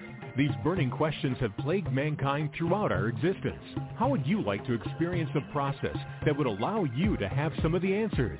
Answers that would cause you to live with higher awareness and deeper authenticity from now on? Well, you can. Warrior Sage is offering an experiential 5-day enlightenment workshop called Illumination Intensive. Regularly about $3,000 to attend, Satya and Raja of Warrior Sage is offering this life-changing 5-day course to News for the Soul listeners totally for free. That's right. The tuition has been completely waived for all News for the Soul listeners. Satyan says this experience is so profound, he wants to share it with the world. So don't miss out on this special opportunity. To have your own direct experience of awakening with Warrior Sage, go to IlluminationIntensive.com now and tell them News for the Soul sent you. That's IlluminationIntensive.com. How would you like to learn how to bend metal with your mind for real? Well, you can. News for the Soul is home to the one and only Spoon Bending Kit, an instantly downloadable digital gift that contains 2 hours of audio and visual instructions designed to get your mind out of the way and teach you how to truly affect solid matter just with your thoughts. Find out once and for all how you are affecting your reality with every thought you think. Don't let anything block you from creating the life that you want. Download the newsforthesoul.com Spoon Bending Kit today. Just go to newsforthesoul.com right now and click on the bent spoon. That's newsforthesoul.com. Hey, this is Dave Morehouse, and you're listening to News for the Soul. This has been News for the Soul with Nicole Whitney. Visit us anytime online at www.newsforthesoul.com, where you can listen to all our previously aired shows at any time and so much more. Have a great week, and remember, what you focus on expands.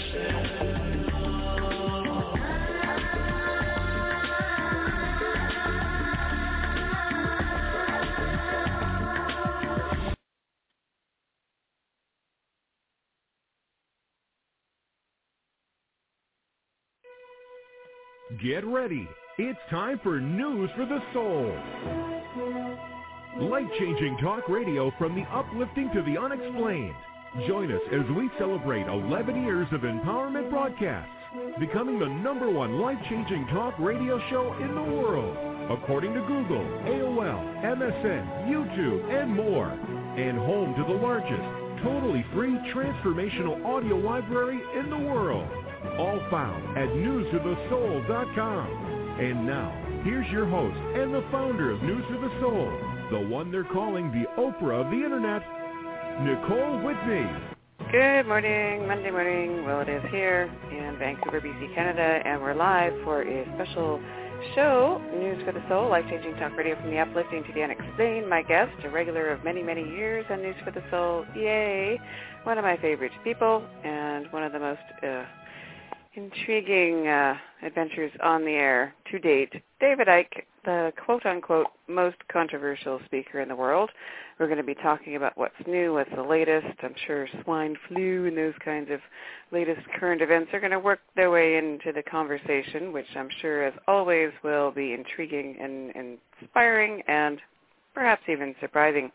We're going to try to get him on the line here momentarily, and also I had put it out to field some questions. Never had a chance really to do that prior with David, so we'll see if we can work some of those questions you sent in into the show. And here's what we'll do. We'll get the breaks out of the way. Not that they're in the way, but we'll get them done so we can go straight through, hopefully live with David momentarily. DavidIcke.com is his website, and if you miss any of this show, our website, where you can hear it all free all the time forevermore, newsforthesoul.com. We will see you in a couple of minutes.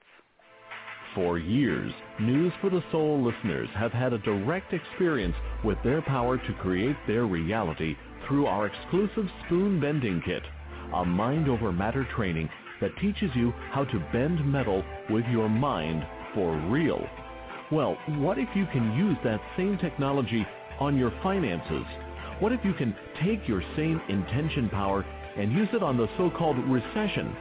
Well, you can. News for the Soul has just announced the release of its newest life-changing kit, the Prosperity Kit. We have combined the intention technology of our spoon-bending kits with a decade of research to create a program that has the power to change your financial life. Isn't it time to transcend fear and live the way we intended? For real? Go now to newsforthesoul.com and click on the Prosperity Kit banner. That's newsforthesoul.com.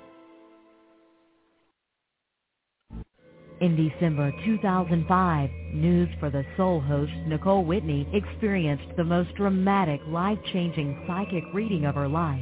In that brief 10-minute mini-session, she released years of emotional baggage when Carrie O'Connor connected with a recently deceased family member, bringing Nicole a life-changing message from beyond the grave.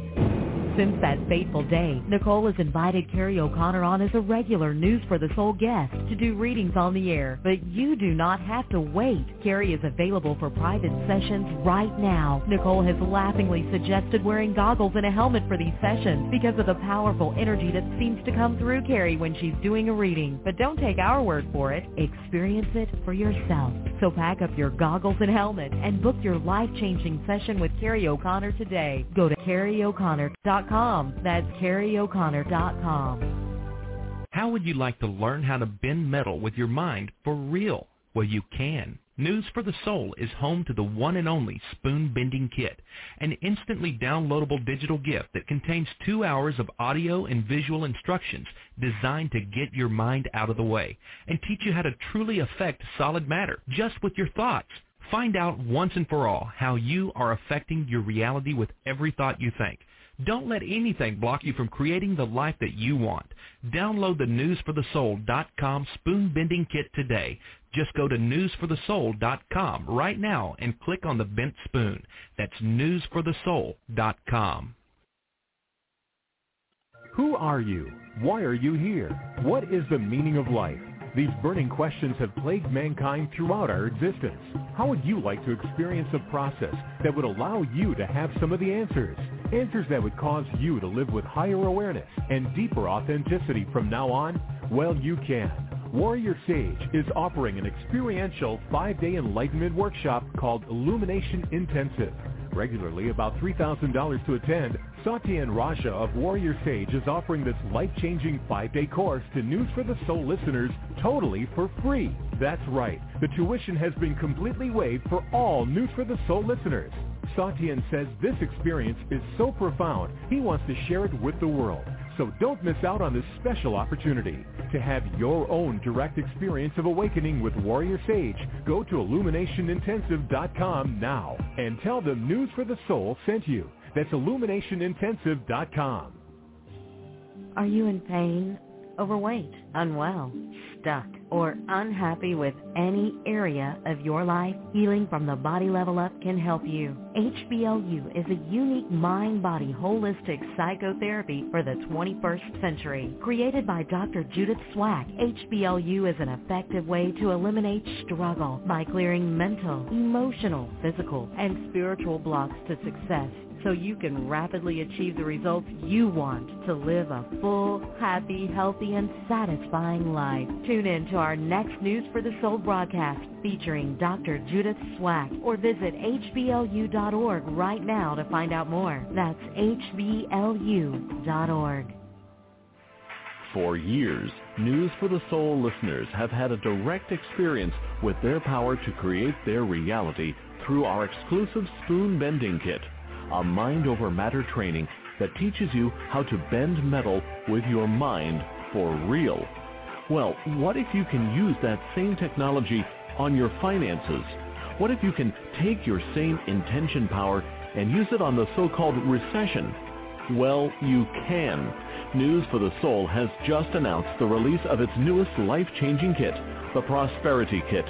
We have combined the intention technology of our spoon bending kits with a decade of research to create a program that has the power to change your financial life. Isn't it time to transcend fear and live the way we intended? For real?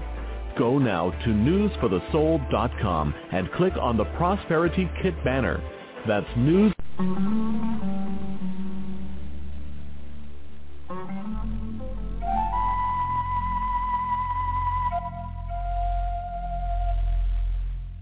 Hear all of our previously aired broadcasts of News for the Soul online at newsforthesoul.com. Now let's get back to the show.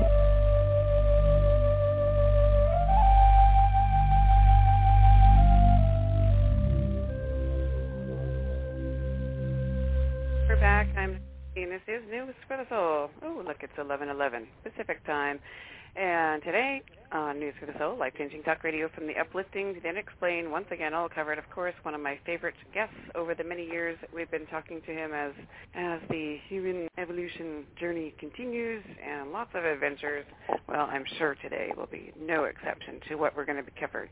David Icke, the quote-unquote most controversial speaker in the world, is here. DavidIcke.com, that's his website, and we're going to find out what the latest is right now. Welcome back, David, to News for the Soul. Thanks, Nicole. So do you really feel like the most controversial speaker in the world, really? I don't think about it, to be honest. I mean, when you speak things that are different to the prevailing accepted reality, then you become, I guess, controversial to the accepted reality. And I'm saying things that are way outside of what people think is happening in the world and the nature of life itself. So I guess controversy follows me around. But what's happening is that people's minds are opening and letting consciousness in on a gathering scale. And when you do that, people like me become less controversial because people can encompass things that the closed mind rejects by reflex action. So I'm seeing a massive increase in acceptance of things that I say that would have been ridiculed and dismissed immediately and not so long ago. Something's happening. A lot of things are happening that aren't good, but a lot of things are happening that are. Yeah, so you're also, I mean, I've noticed that as well in recent, like the last year or two, huge drastic changes in openness in large amounts of people. So you're seeing that as well. Oh, I've been seeing it for a long time, because when I started talking about this in its multi-facets, whether it's the day-to-day names, dates, places conspiracy, which has led us to where we are now, which is facing a global dictatorship in the face, or whether it's the nature of reality itself, which is fundamentally connected to what I've just said as well. I'm seeing people's minds open and them being able to encompass concepts and possibilities that they would never have done before. And it's been a exponential curve where it started slowly and then got quicker and then quicker and quicker. And it's incredible now, the number of people who are looking at life from a different angle, different point of observation, and therefore seeing the world and themselves in a completely different light. And we need to do that, and we need to do that fast, because we're heading into times now. This swine flu scam and the vaccination that has been created by those that created swine flu in the first place, and the economic situation that we face, and many other things that are planned, are going to be enormously challenging anyway. But if we come from the perspective that we are our bodies, that we are our names, that we are the reflection in the mirror and that's it, then it's going to be a heck of a lot more challenging for those people than those that realize that that's the vehicle that connects us into this virtual reality we call the universe. And what we actually are is consciousness, having an experience. And it's going to be so important that people view their experience from that perspective, because A, it will give them perspective on what's going on. They'll be able to see the big picture rather than the myopic one, and it will also help them to realize that is just an experience that they're having, and it's not something that's forever, and it's not something that is unchangeable. It's just the experience they're having at this time, and what they are is consciousness, and that's eternal. That's the nature of who they really are, and it's the body that's experiencing this reality, and that's the part of us that, quote, dies. Even that doesn't die; it dies in the form of a body. It's just infinite energy itself. But if we come from that perspective and hold that we are consciousness having an experience, it's going to be much easier to meet the challenges that are coming, because they are many and they are close. Okay, so you mentioned the swine flu and the swine flu scam, as you call it, and that it was created by someone. So can you speak to that a little bit? Well, of course, I've been talking with you over the years many times about a simple technique I call problem, reaction, solution. You create the problem, you get the reaction, fear, outrage, do something, and then you offer the solution to the problem you've created. Now, if the problem is not out there, then you either, as with weapons of mass destruction in Iraq, you invent it as a thought form, a theory, a theoretical situation. You know there's no weapons of mass destruction there. You just persuade the people there are, and I call that technique no problem, reaction, solution. And that's very effective if people don't do any research.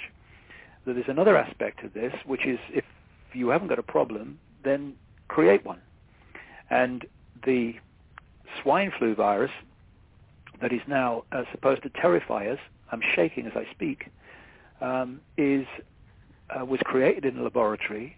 There's an Austrian journalist called Jane Burgermeister who's actually filed charges with the FBI against Baxter International, Novartis, and other drug companies, and which all work as one unit if you go high enough, against Obama and against a Rockefeller, a Rothschild, and George Soros, the billionaire financier, and a lot of other people and organizations for actually creating the virus, and then the vaccine, which is designed to cause enormous harm to people.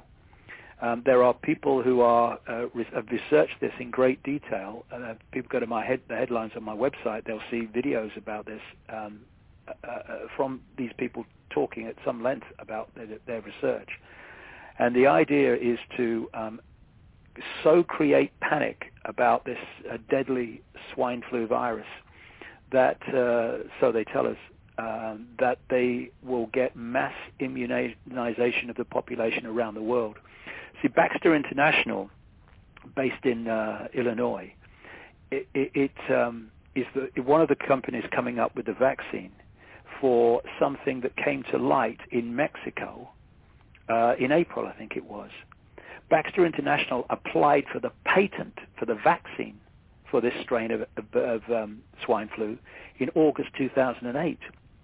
So clearly, to work for Baxter International, you have to be an extremely skilled psychic or corrupt, and I'm not sure about the psychic bit.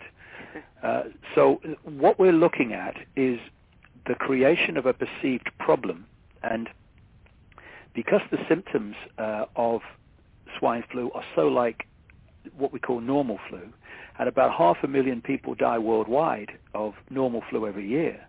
I mean, in Britain today, they've just introduced a system whereby if you've got symptoms of swine flu, then you don't go to the doctor anymore.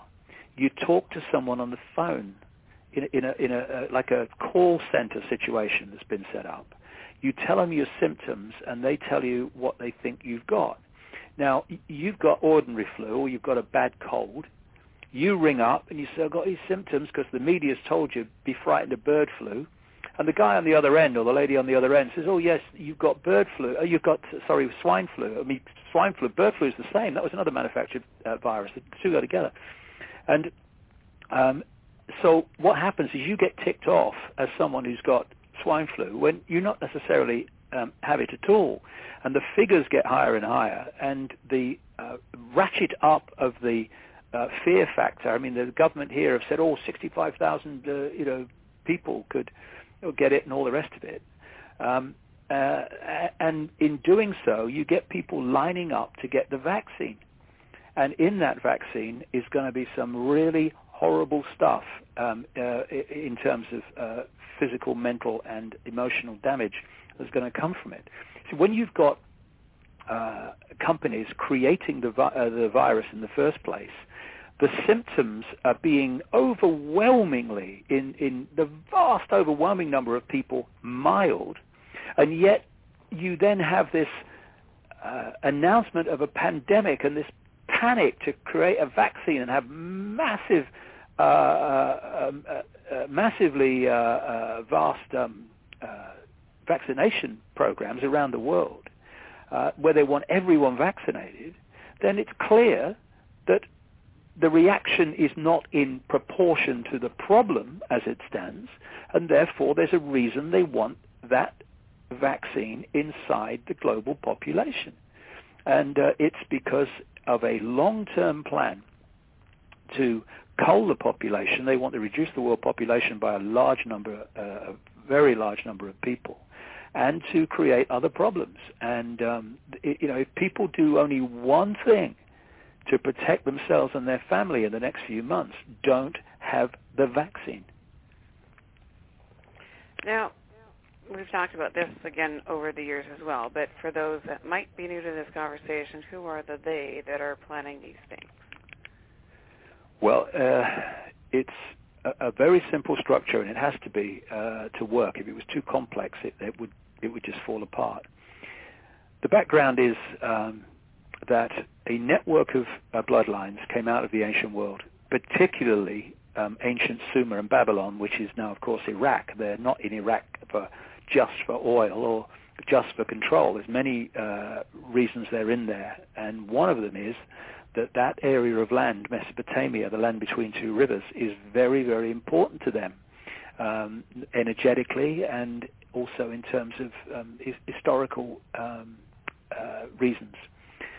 And these bloodlines came out of other parts of the world too, China and other areas of the world. But that area of Mesopotamia is very, very important for the people in control of the system, the global system today. They moved up into Europe. They became the European royal families and aristocracy. And then when the people began to reject over control by dictatorship, royal dictatorship, they moved, although they still stayed there with the British royal family, the Spanish royal family, etc., and the aristocracy of Europe and Britain. But they overwhelmingly moved into what I call the dark soup professions, and they created, established, and took over business, banking, media ownership eventually when the media came along, control of governments, etc. And what they've created now, and this is how the spider's web works, if you think of the structure of a transnational corporation, you have the headquarters, and in this case it's in Europe, not the European governments, the center of the secret society web at operational level is in Europe. It's in places like London, Paris, Rome, Berlin, particularly London and Rome, it seems. And this web of secret societies, which is what this web is, but it's structured exactly as a transnational corporation. You've got the headquarters in Europe, the center of the web, what I call the spider. And in every country, including Canada, every country, there is a network of these families which oversee a secret society network of exclusive, very secret, and semi-secret organizations. And their job is to control, in their sphere of influence, their country, that country's politics, business, banking, media ownership, military, pharmaceutical companies, etc. And so when the spider at the center of the web dictates the global policy, these subsidiary networks in each country then go to work to introduce that policy in their sphere of influence. And this is how the same changes take place in societies that are apparently unconnected all over the world about the same time, justified by the same excuses, and often even the legislation's worded the same. So that's how they control from a central point different countries. Now this web, in terms of swine flu and the pharmaceuticals, this web will go into the pharmaceutical companies, what we call big pharma. Will go into Baxter International. It will go into Novartis and all the rest of it. It will also, however, go into the public protection agencies of government, like the Centers for Disease Control in America, and it will go into the doctors' professional organizations, like the American Medical Association, the British Medical Association, and its Canadian equivalent. And it will go into the World Health Organization. You see, the idea is for a centralized global dictatorship. So anytime you see the word world in an organization, it's part of this operation because they've created a series of world organizations to centralize power so they can dictate from a central point. So you have the World Bank, you have the World Trade Organization, and in relation to this swine flu conspiracy, you have the World Health Organization. And so the same force controls the World Health Organization, the Centers for Disease Control and their equivalent in different countries, and the pharmaceutical companies that are both creating the virus and the vaccine to meet the problem of the virus. So once you've stitched up the whole of this network, you've controlled the companies doing it, and you've controlled the regulators that should be stopping the companies doing it. You control the world body, the World Health Organization, which is the vehicle through which you bring this to a global pandemic and also to global vaccination campaigns. And this is what's happened. And they want access to the human body on a vast scale because they have something that they want to use to cause immense harm to humanity on a very large scale, and we must not allow that to happen by accepting these vaccinations because there's going to be tremendous pressure on them. What you're going to see, because it's a mind game in the end, you're going to have those that blindly, sheep-like, unquestioningly accept the vaccination for themselves and their children, putting pressure on those who resist because the authorities are going to be saying, well, yes, we've had large numbers of people vaccinated, but we still haven't got the herd protection that we need. We need a certain percentage of the population to have this herd protection. And so they're going to put pressure on people to accept the vaccine on that basis. We must not allow that to intimidate us into it. And we need to get together, those who are awake to this, people need to get together and start organizing themselves to resist compulsory vaccination, because that's what they want. They want compulsory vaccination. And if you have not got control, Nicole, of what actually goes into your body, the state is dictating that. Well, if you want to give me a better definition of a fascist state, then I would love to hear it. Yeah, absolutely. Now, I mean, coming from the conscious perspective that we've put everything in over the years, how do we resist without creating something and making it persist? How do we do this? Well, you know, the number of people who are actually doing this is a fraction of the population that's having it done to them. The way that we are controlled is by divide and rule. I've just given a wonderful example of divide and rule. Get those that unquestionably accept the vaccine and the danger of the swine flu to put pressure on other people who are saying no. This is how it works. And when you become conscious, as opposed to being stuck in what I call mind, which is the interface between consciousness and this virtual reality, and the vast majority of human beings that have gone through the programming from cradle to grave that we're put through from the time we enter this world, have had their point of observation of self and the world located in mind.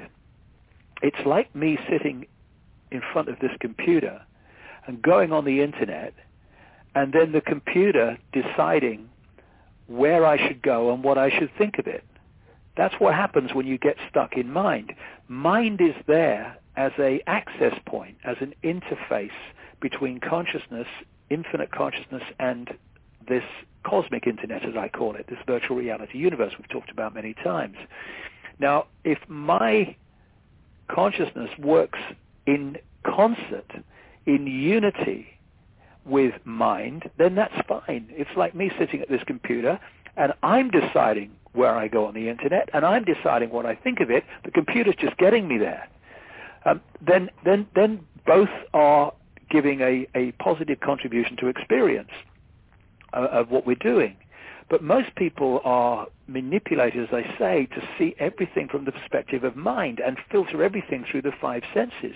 And the world of the five senses and the left brain is about seeing everything in terms of division, apartness, structure, hierarchy, and all the rest of it. It's the world that we live in. We live in a left brain, mind-made world because of the situation that I'm describing.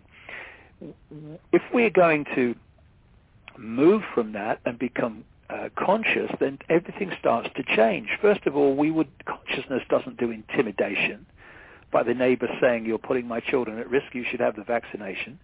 And nor does it just submit and line up and, put its arm out because the government says it's compulsory. It will not do what it knows not to be right. And the more people that come from that perspective of consciousness and also realize that this is just an experience, so therefore whatever consequences there are for doing what you know to be right, well, that's fair enough. Because the consequences of not doing what you know to be right are far worse. What's the worst that can happen? You die. Well, I'm terrified. I don't know, I'm going to cope, Nicole. I'm shaking because I might die, and I'm shaking because of swine flu. I mean, what else am I going to be shaking at? When you come from a point of view of consciousness, things like consequences for doing what is right do not enter the equation. You just do it. And if enough people do that, then this system will not be able to cope because there's not enough of those who are doing it knowingly to impose it on the population. And also drop the whole idea that I am black and you are white, I'm Jewish and you're Islamic, or I earn a good salary, or you live in the street. Oh, I'm a Christian, you're a Muslim. I mean, these ludicrous, childish, mind-made fault lines of divide and rule, they've got to go. Because if they don't, then we are going to be divided and ruled into this global fascist dictatorship within a few years from now. That's how close it is. And in fact, we're in it. It's just, like I said earlier, a case of degree. And if we become conscious and we start to do what we know to be right, and we ditch this fear of consequences for doing what we know to be right, then the system starts to fall. And if we don't do this, then it means we're in mind. And if we're in mind, well, we're a manipulator's party trick, and this whole thing is going to happen. But it doesn't have to happen if we don't concede ourselves to mind, to the computer, and we become conscious. Because being conscious is not a state of theoretical being. Being conscious is not sitting there cross-legged saying, I'm conscious. Consciousness expresses itself within the world of form, within the virtual reality, as action, as your physical, what you physically do. And it doesn't just sit there on the sidelines and observe and say, oh, yes, that's interesting. Oh, look, they're microchipping people there. Oh, that's interesting. Oh, well, I said that would happen, didn't I? Didn't I tell you that would happen? Yeah, look, they're doing it over there. No, consciousness doesn't do that. Consciousness expresses itself, does what it knows to be right, and expresses itself within this reality that way. I see a lot of people, Nicole, who consider themselves spiritual and conscious and all the rest of it, and yet they just sit on the sidelines and ignore this stuff, And they say, well, we just got to be spiritual. Well, if this whole thing comes down, then you can forget alternative healing. You can forget openly expressing your spirituality and your views on reality if it's at odds with what the state wants the people to believe is reality. Forget all that. That goes down as well. This is what we're facing. So it's not, okay, well, it's not my problem. That is the problem. That people constantly say, when they see a situation, how does this affect me? I was listening, I went to my son's engagement party yesterday. It was lovely. And they played a Michael Jackson song where there's a repeating line in it, what about me, what about me, what about me? And it's the mantra that people constantly ask. All right, this situation, but does it affect me? What about me? And if we constantly do that, then eventually it is about me as the time moves on, but there's no one else around to help me out of the situation I'm now in, because while I looked on, all these other people in society were being picked off. Well, someone was sitting here saying, well, it doesn't affect me, it's not my problem. Yes, it is. If there's one person in Canada, North America, anywhere, that does not have the free right to express their opinion, whatever it may be, then no one is free to express an opinion. Because what we perceive to be freedom is not freedom of speech at all. It's the illusion of freedom to have views within certain parameters. And so someone else's freedom of speech being taken away is our freedom of speech being taken away. Someone's children being taken away from their parents, which is what's happening in this country in extraordinary numbers now. Because the whole idea, one area of this global conspiracy, is that state takes complete control of the children from parents, and it's happening. In this country now, the power that schools and teachers and head teachers have over parents in terms of their children is tremendous compared with what it used to be. We're having now family courts in this country that are secret and the media can't attend them, that are taking children away from their families and giving them to foster parents of the state's choice for the most ludicrous reasons. We've had so many examples of this. It's incredible. We had an example recently, Nicole, where social workers were with a parent who's just had a child after spending £38,000 on fertility treatment because she so desperately wanted a child. And she joked with the social worker that the birth had ruined her figure, and on the basis of that, eventually her children were taken away and given to foster parents. And what they say is, if you do not accept this, then you will never see your child again. If you accept it, you can go and see your child once a month, once whenever, for an hour. But if you fight this, taking your children away, then you are never going to see them again. Now, this is happening not every now and again. This is happening increasingly regularly. And if we look at that and we say, well, they're not my kids, not my problem, well, eventually it will be. And that's just one example across the great swathe of life and the tapestry of life, where if we don't get involved and see other people's injustice as our injustice, then eventually it's our injustice and there's no one around. It's like that saying of that guy, Pastor Neumoller in Germany after the Second World War. First they came for the Jews and I was not a Jew, so I did nothing. Then they came for the communists and I was not a communist, so I did nothing. Then they came for the trade unionists and I was not a trade unionist, so I did nothing. Then they came for me and there was no one left to speak out for me. You know, we are in a point now where it is so blatant to anyone with a mind on active duty what is going on, that there are no excuses left except fear and can't be bothered. Well, tell your children and your grandchildren now, when you think the world we're moving into so fast, think of the world they're going to live in, you tell them now, you look in their eyes and you tell them how you can justify ignoring this and doing nothing about it. Try that. I couldn't do it. And I won't do it because we have to get involved. And anyone that doesn't want to get involved is not conscious, because consciousness doesn't stand by and allow this to happen while being a spectator. It doesn't do it. Well, here's what I think would be helpful from, speaking to the conscious audience, right? And so many of us, the very slogan of, excuse me, hang on a second here.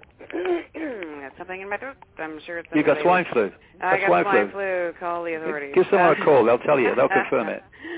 Oh, look, I'm cured. Amazing. So now, from a conscious perspective, we know that what we focus on expands. We don't want to expand the negative side of this. What can we focus on as far as, in a positive action from the conscious perspective? How can we reframe this so that it feels empowering as opposed to conflicting? Well, what's more empowering than being empowered? We had a situation here a few years ago during the time of Margaret Thatcher when there was the introduction of a fundamentally unfair tax called the poll tax to fund local government. What it meant was that people on small incomes and people with very large incomes paid the same.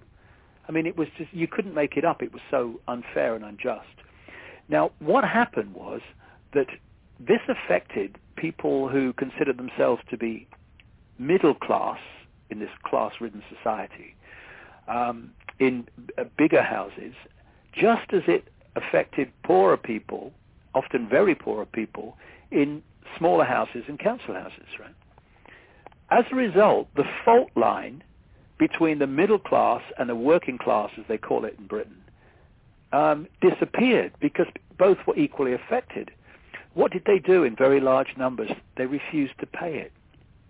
They refused to pay it, and they were, and I did as well. I went to court on it, and there was an amazing story that happened that day, which meant that every case in that court that day had to be dropped, and every conviction had to be overturned because they made a massive mistake in terms of the procedure. But that's another story. The point is that because people in large numbers refused to pay it and were willing to go to court over it, the system couldn't cope. More than that, was the poll tax debacle, as it turned out, because so many people refused to pay it, not only made sure that the poll tax had to be dropped and a fairer tax brought in, it actually was the engine room, if you like, behind the removal of Margaret Thatcher, the so-called Iron Lady, while she was still in office. She was removed by her own party, not by an election. And what greater empowerment can people feel than to empower themselves by refusing to cooperate with their own enslavement, by refusing to cooperate with injustice? I mean, what greater way for consciousness to express itself in an empowered way? You know, I mean, what's the alternative? Doing nothing because it's negative?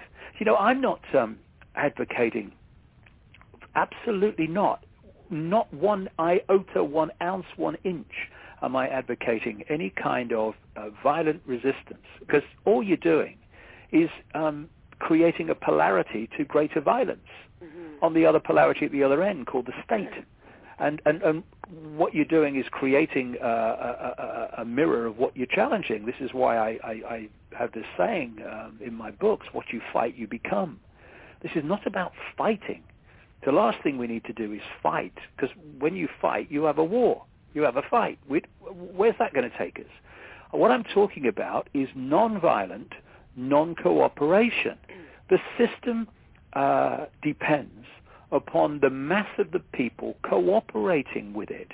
If people, for instance, refused en masse to have the swine flu vaccine, then the state would have no way of imposing itself on that volume of people. But because people line up and acquiesce, it's not only does the state not have no problem, you go to the state and put your arm out.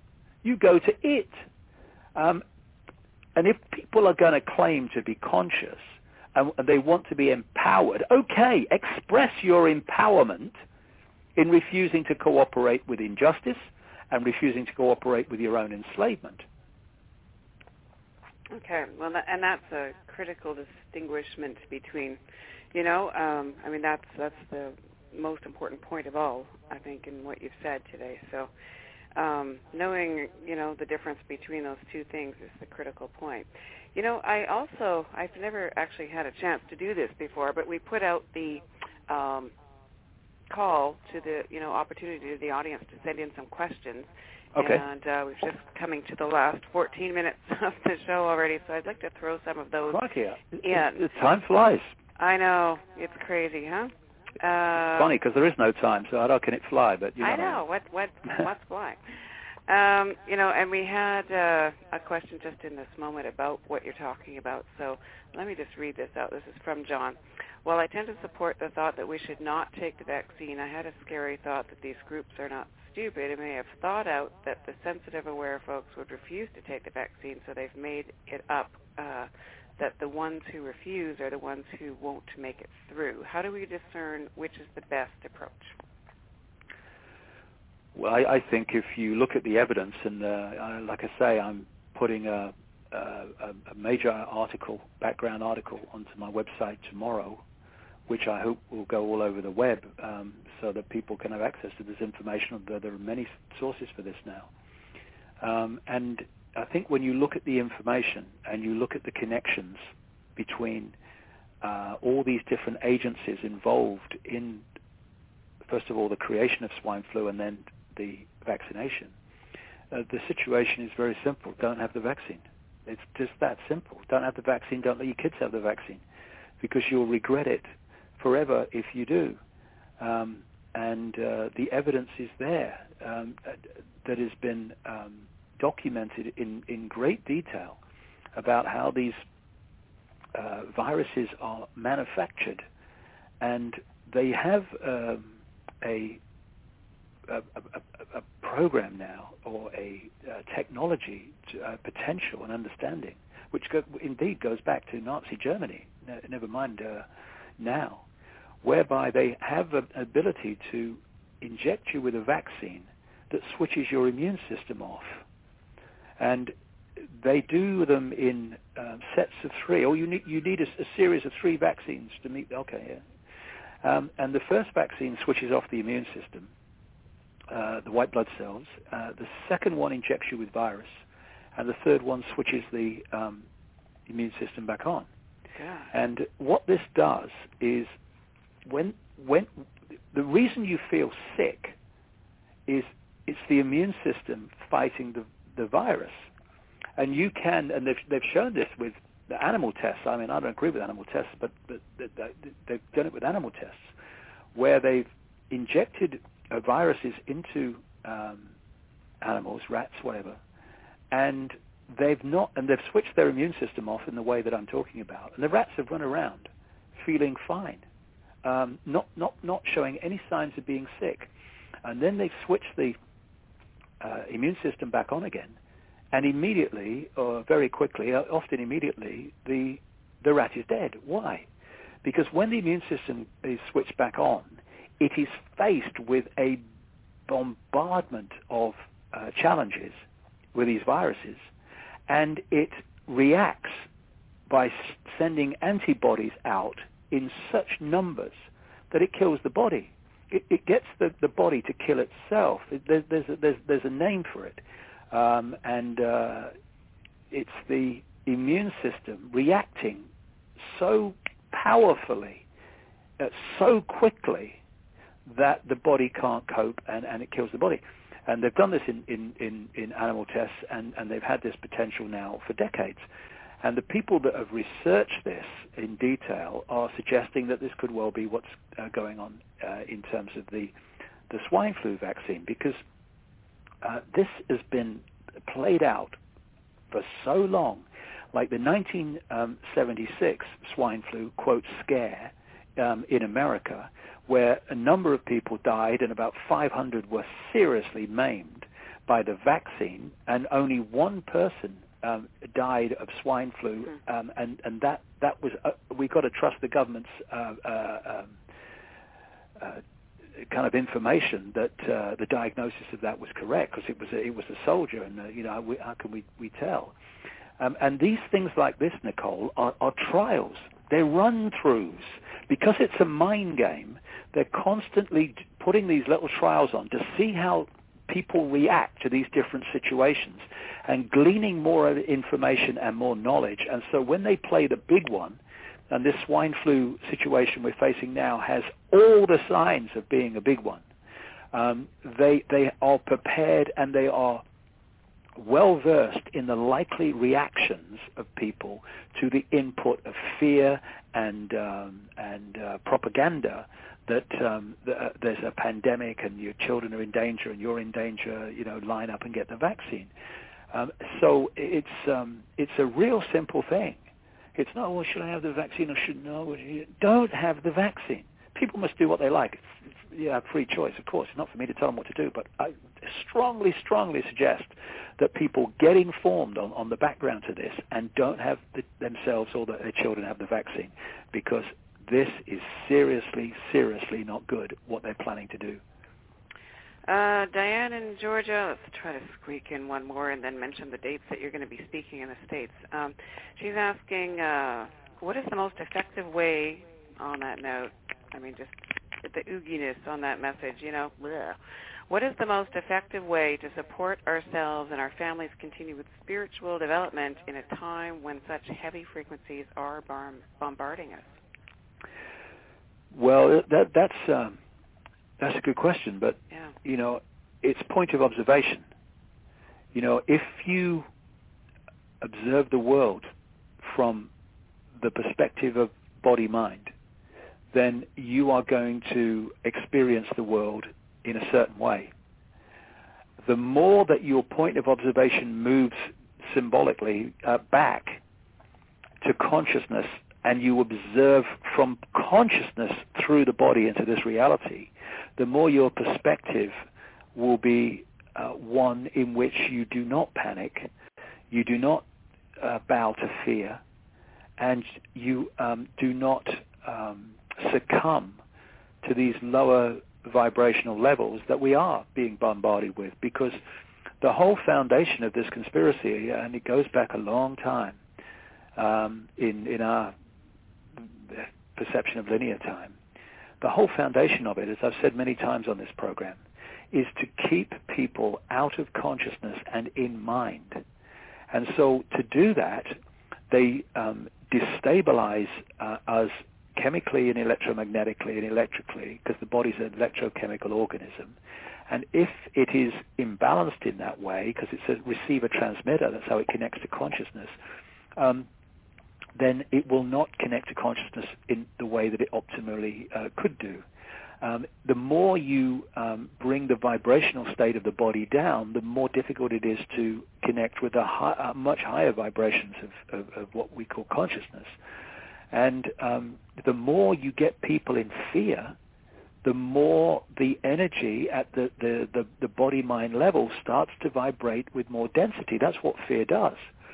And so that's why I say, if we allow our point of observation to be body-mind, we are observing the world through all that stuff, through that low vibrational density of fear, through that chemical and electromagnetic imbalance.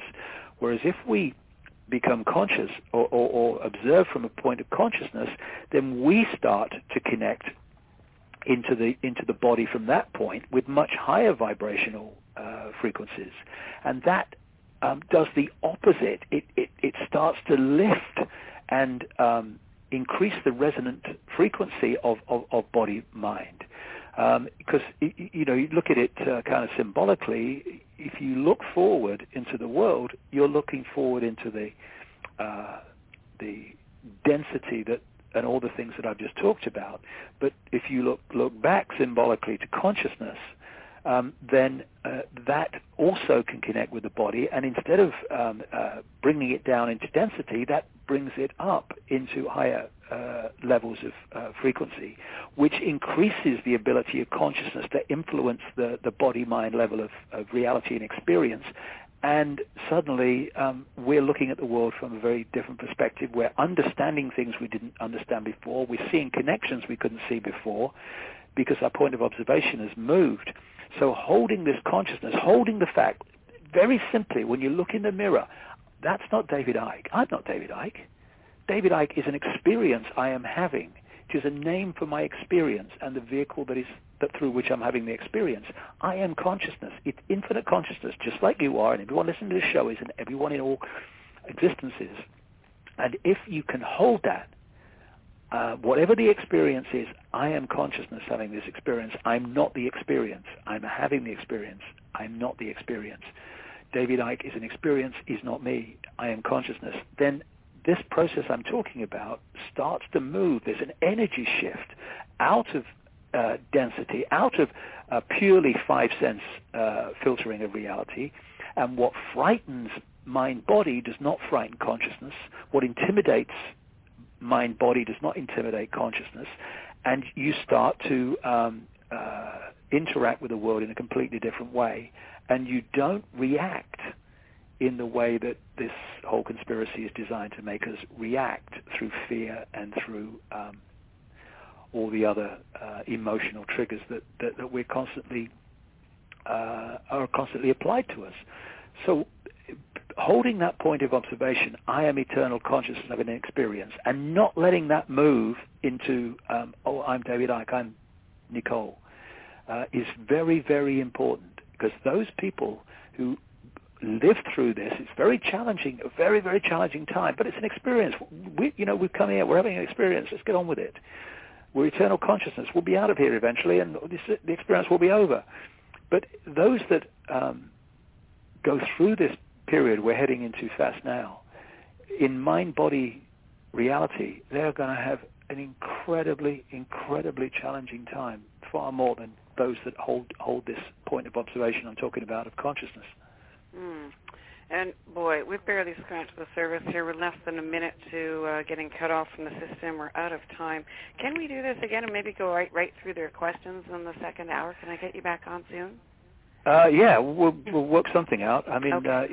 I'm doing 12-hour days at the moment because the interest in this is so fantastic. I'm writing a new book which is going to move this whole thing forward Wow. And you're in terms of how deep the rabbit hole goes.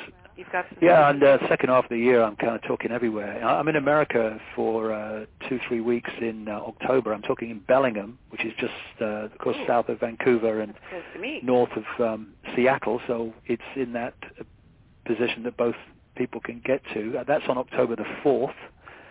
Details on my website. I'm in Santa Fe on October the 11th.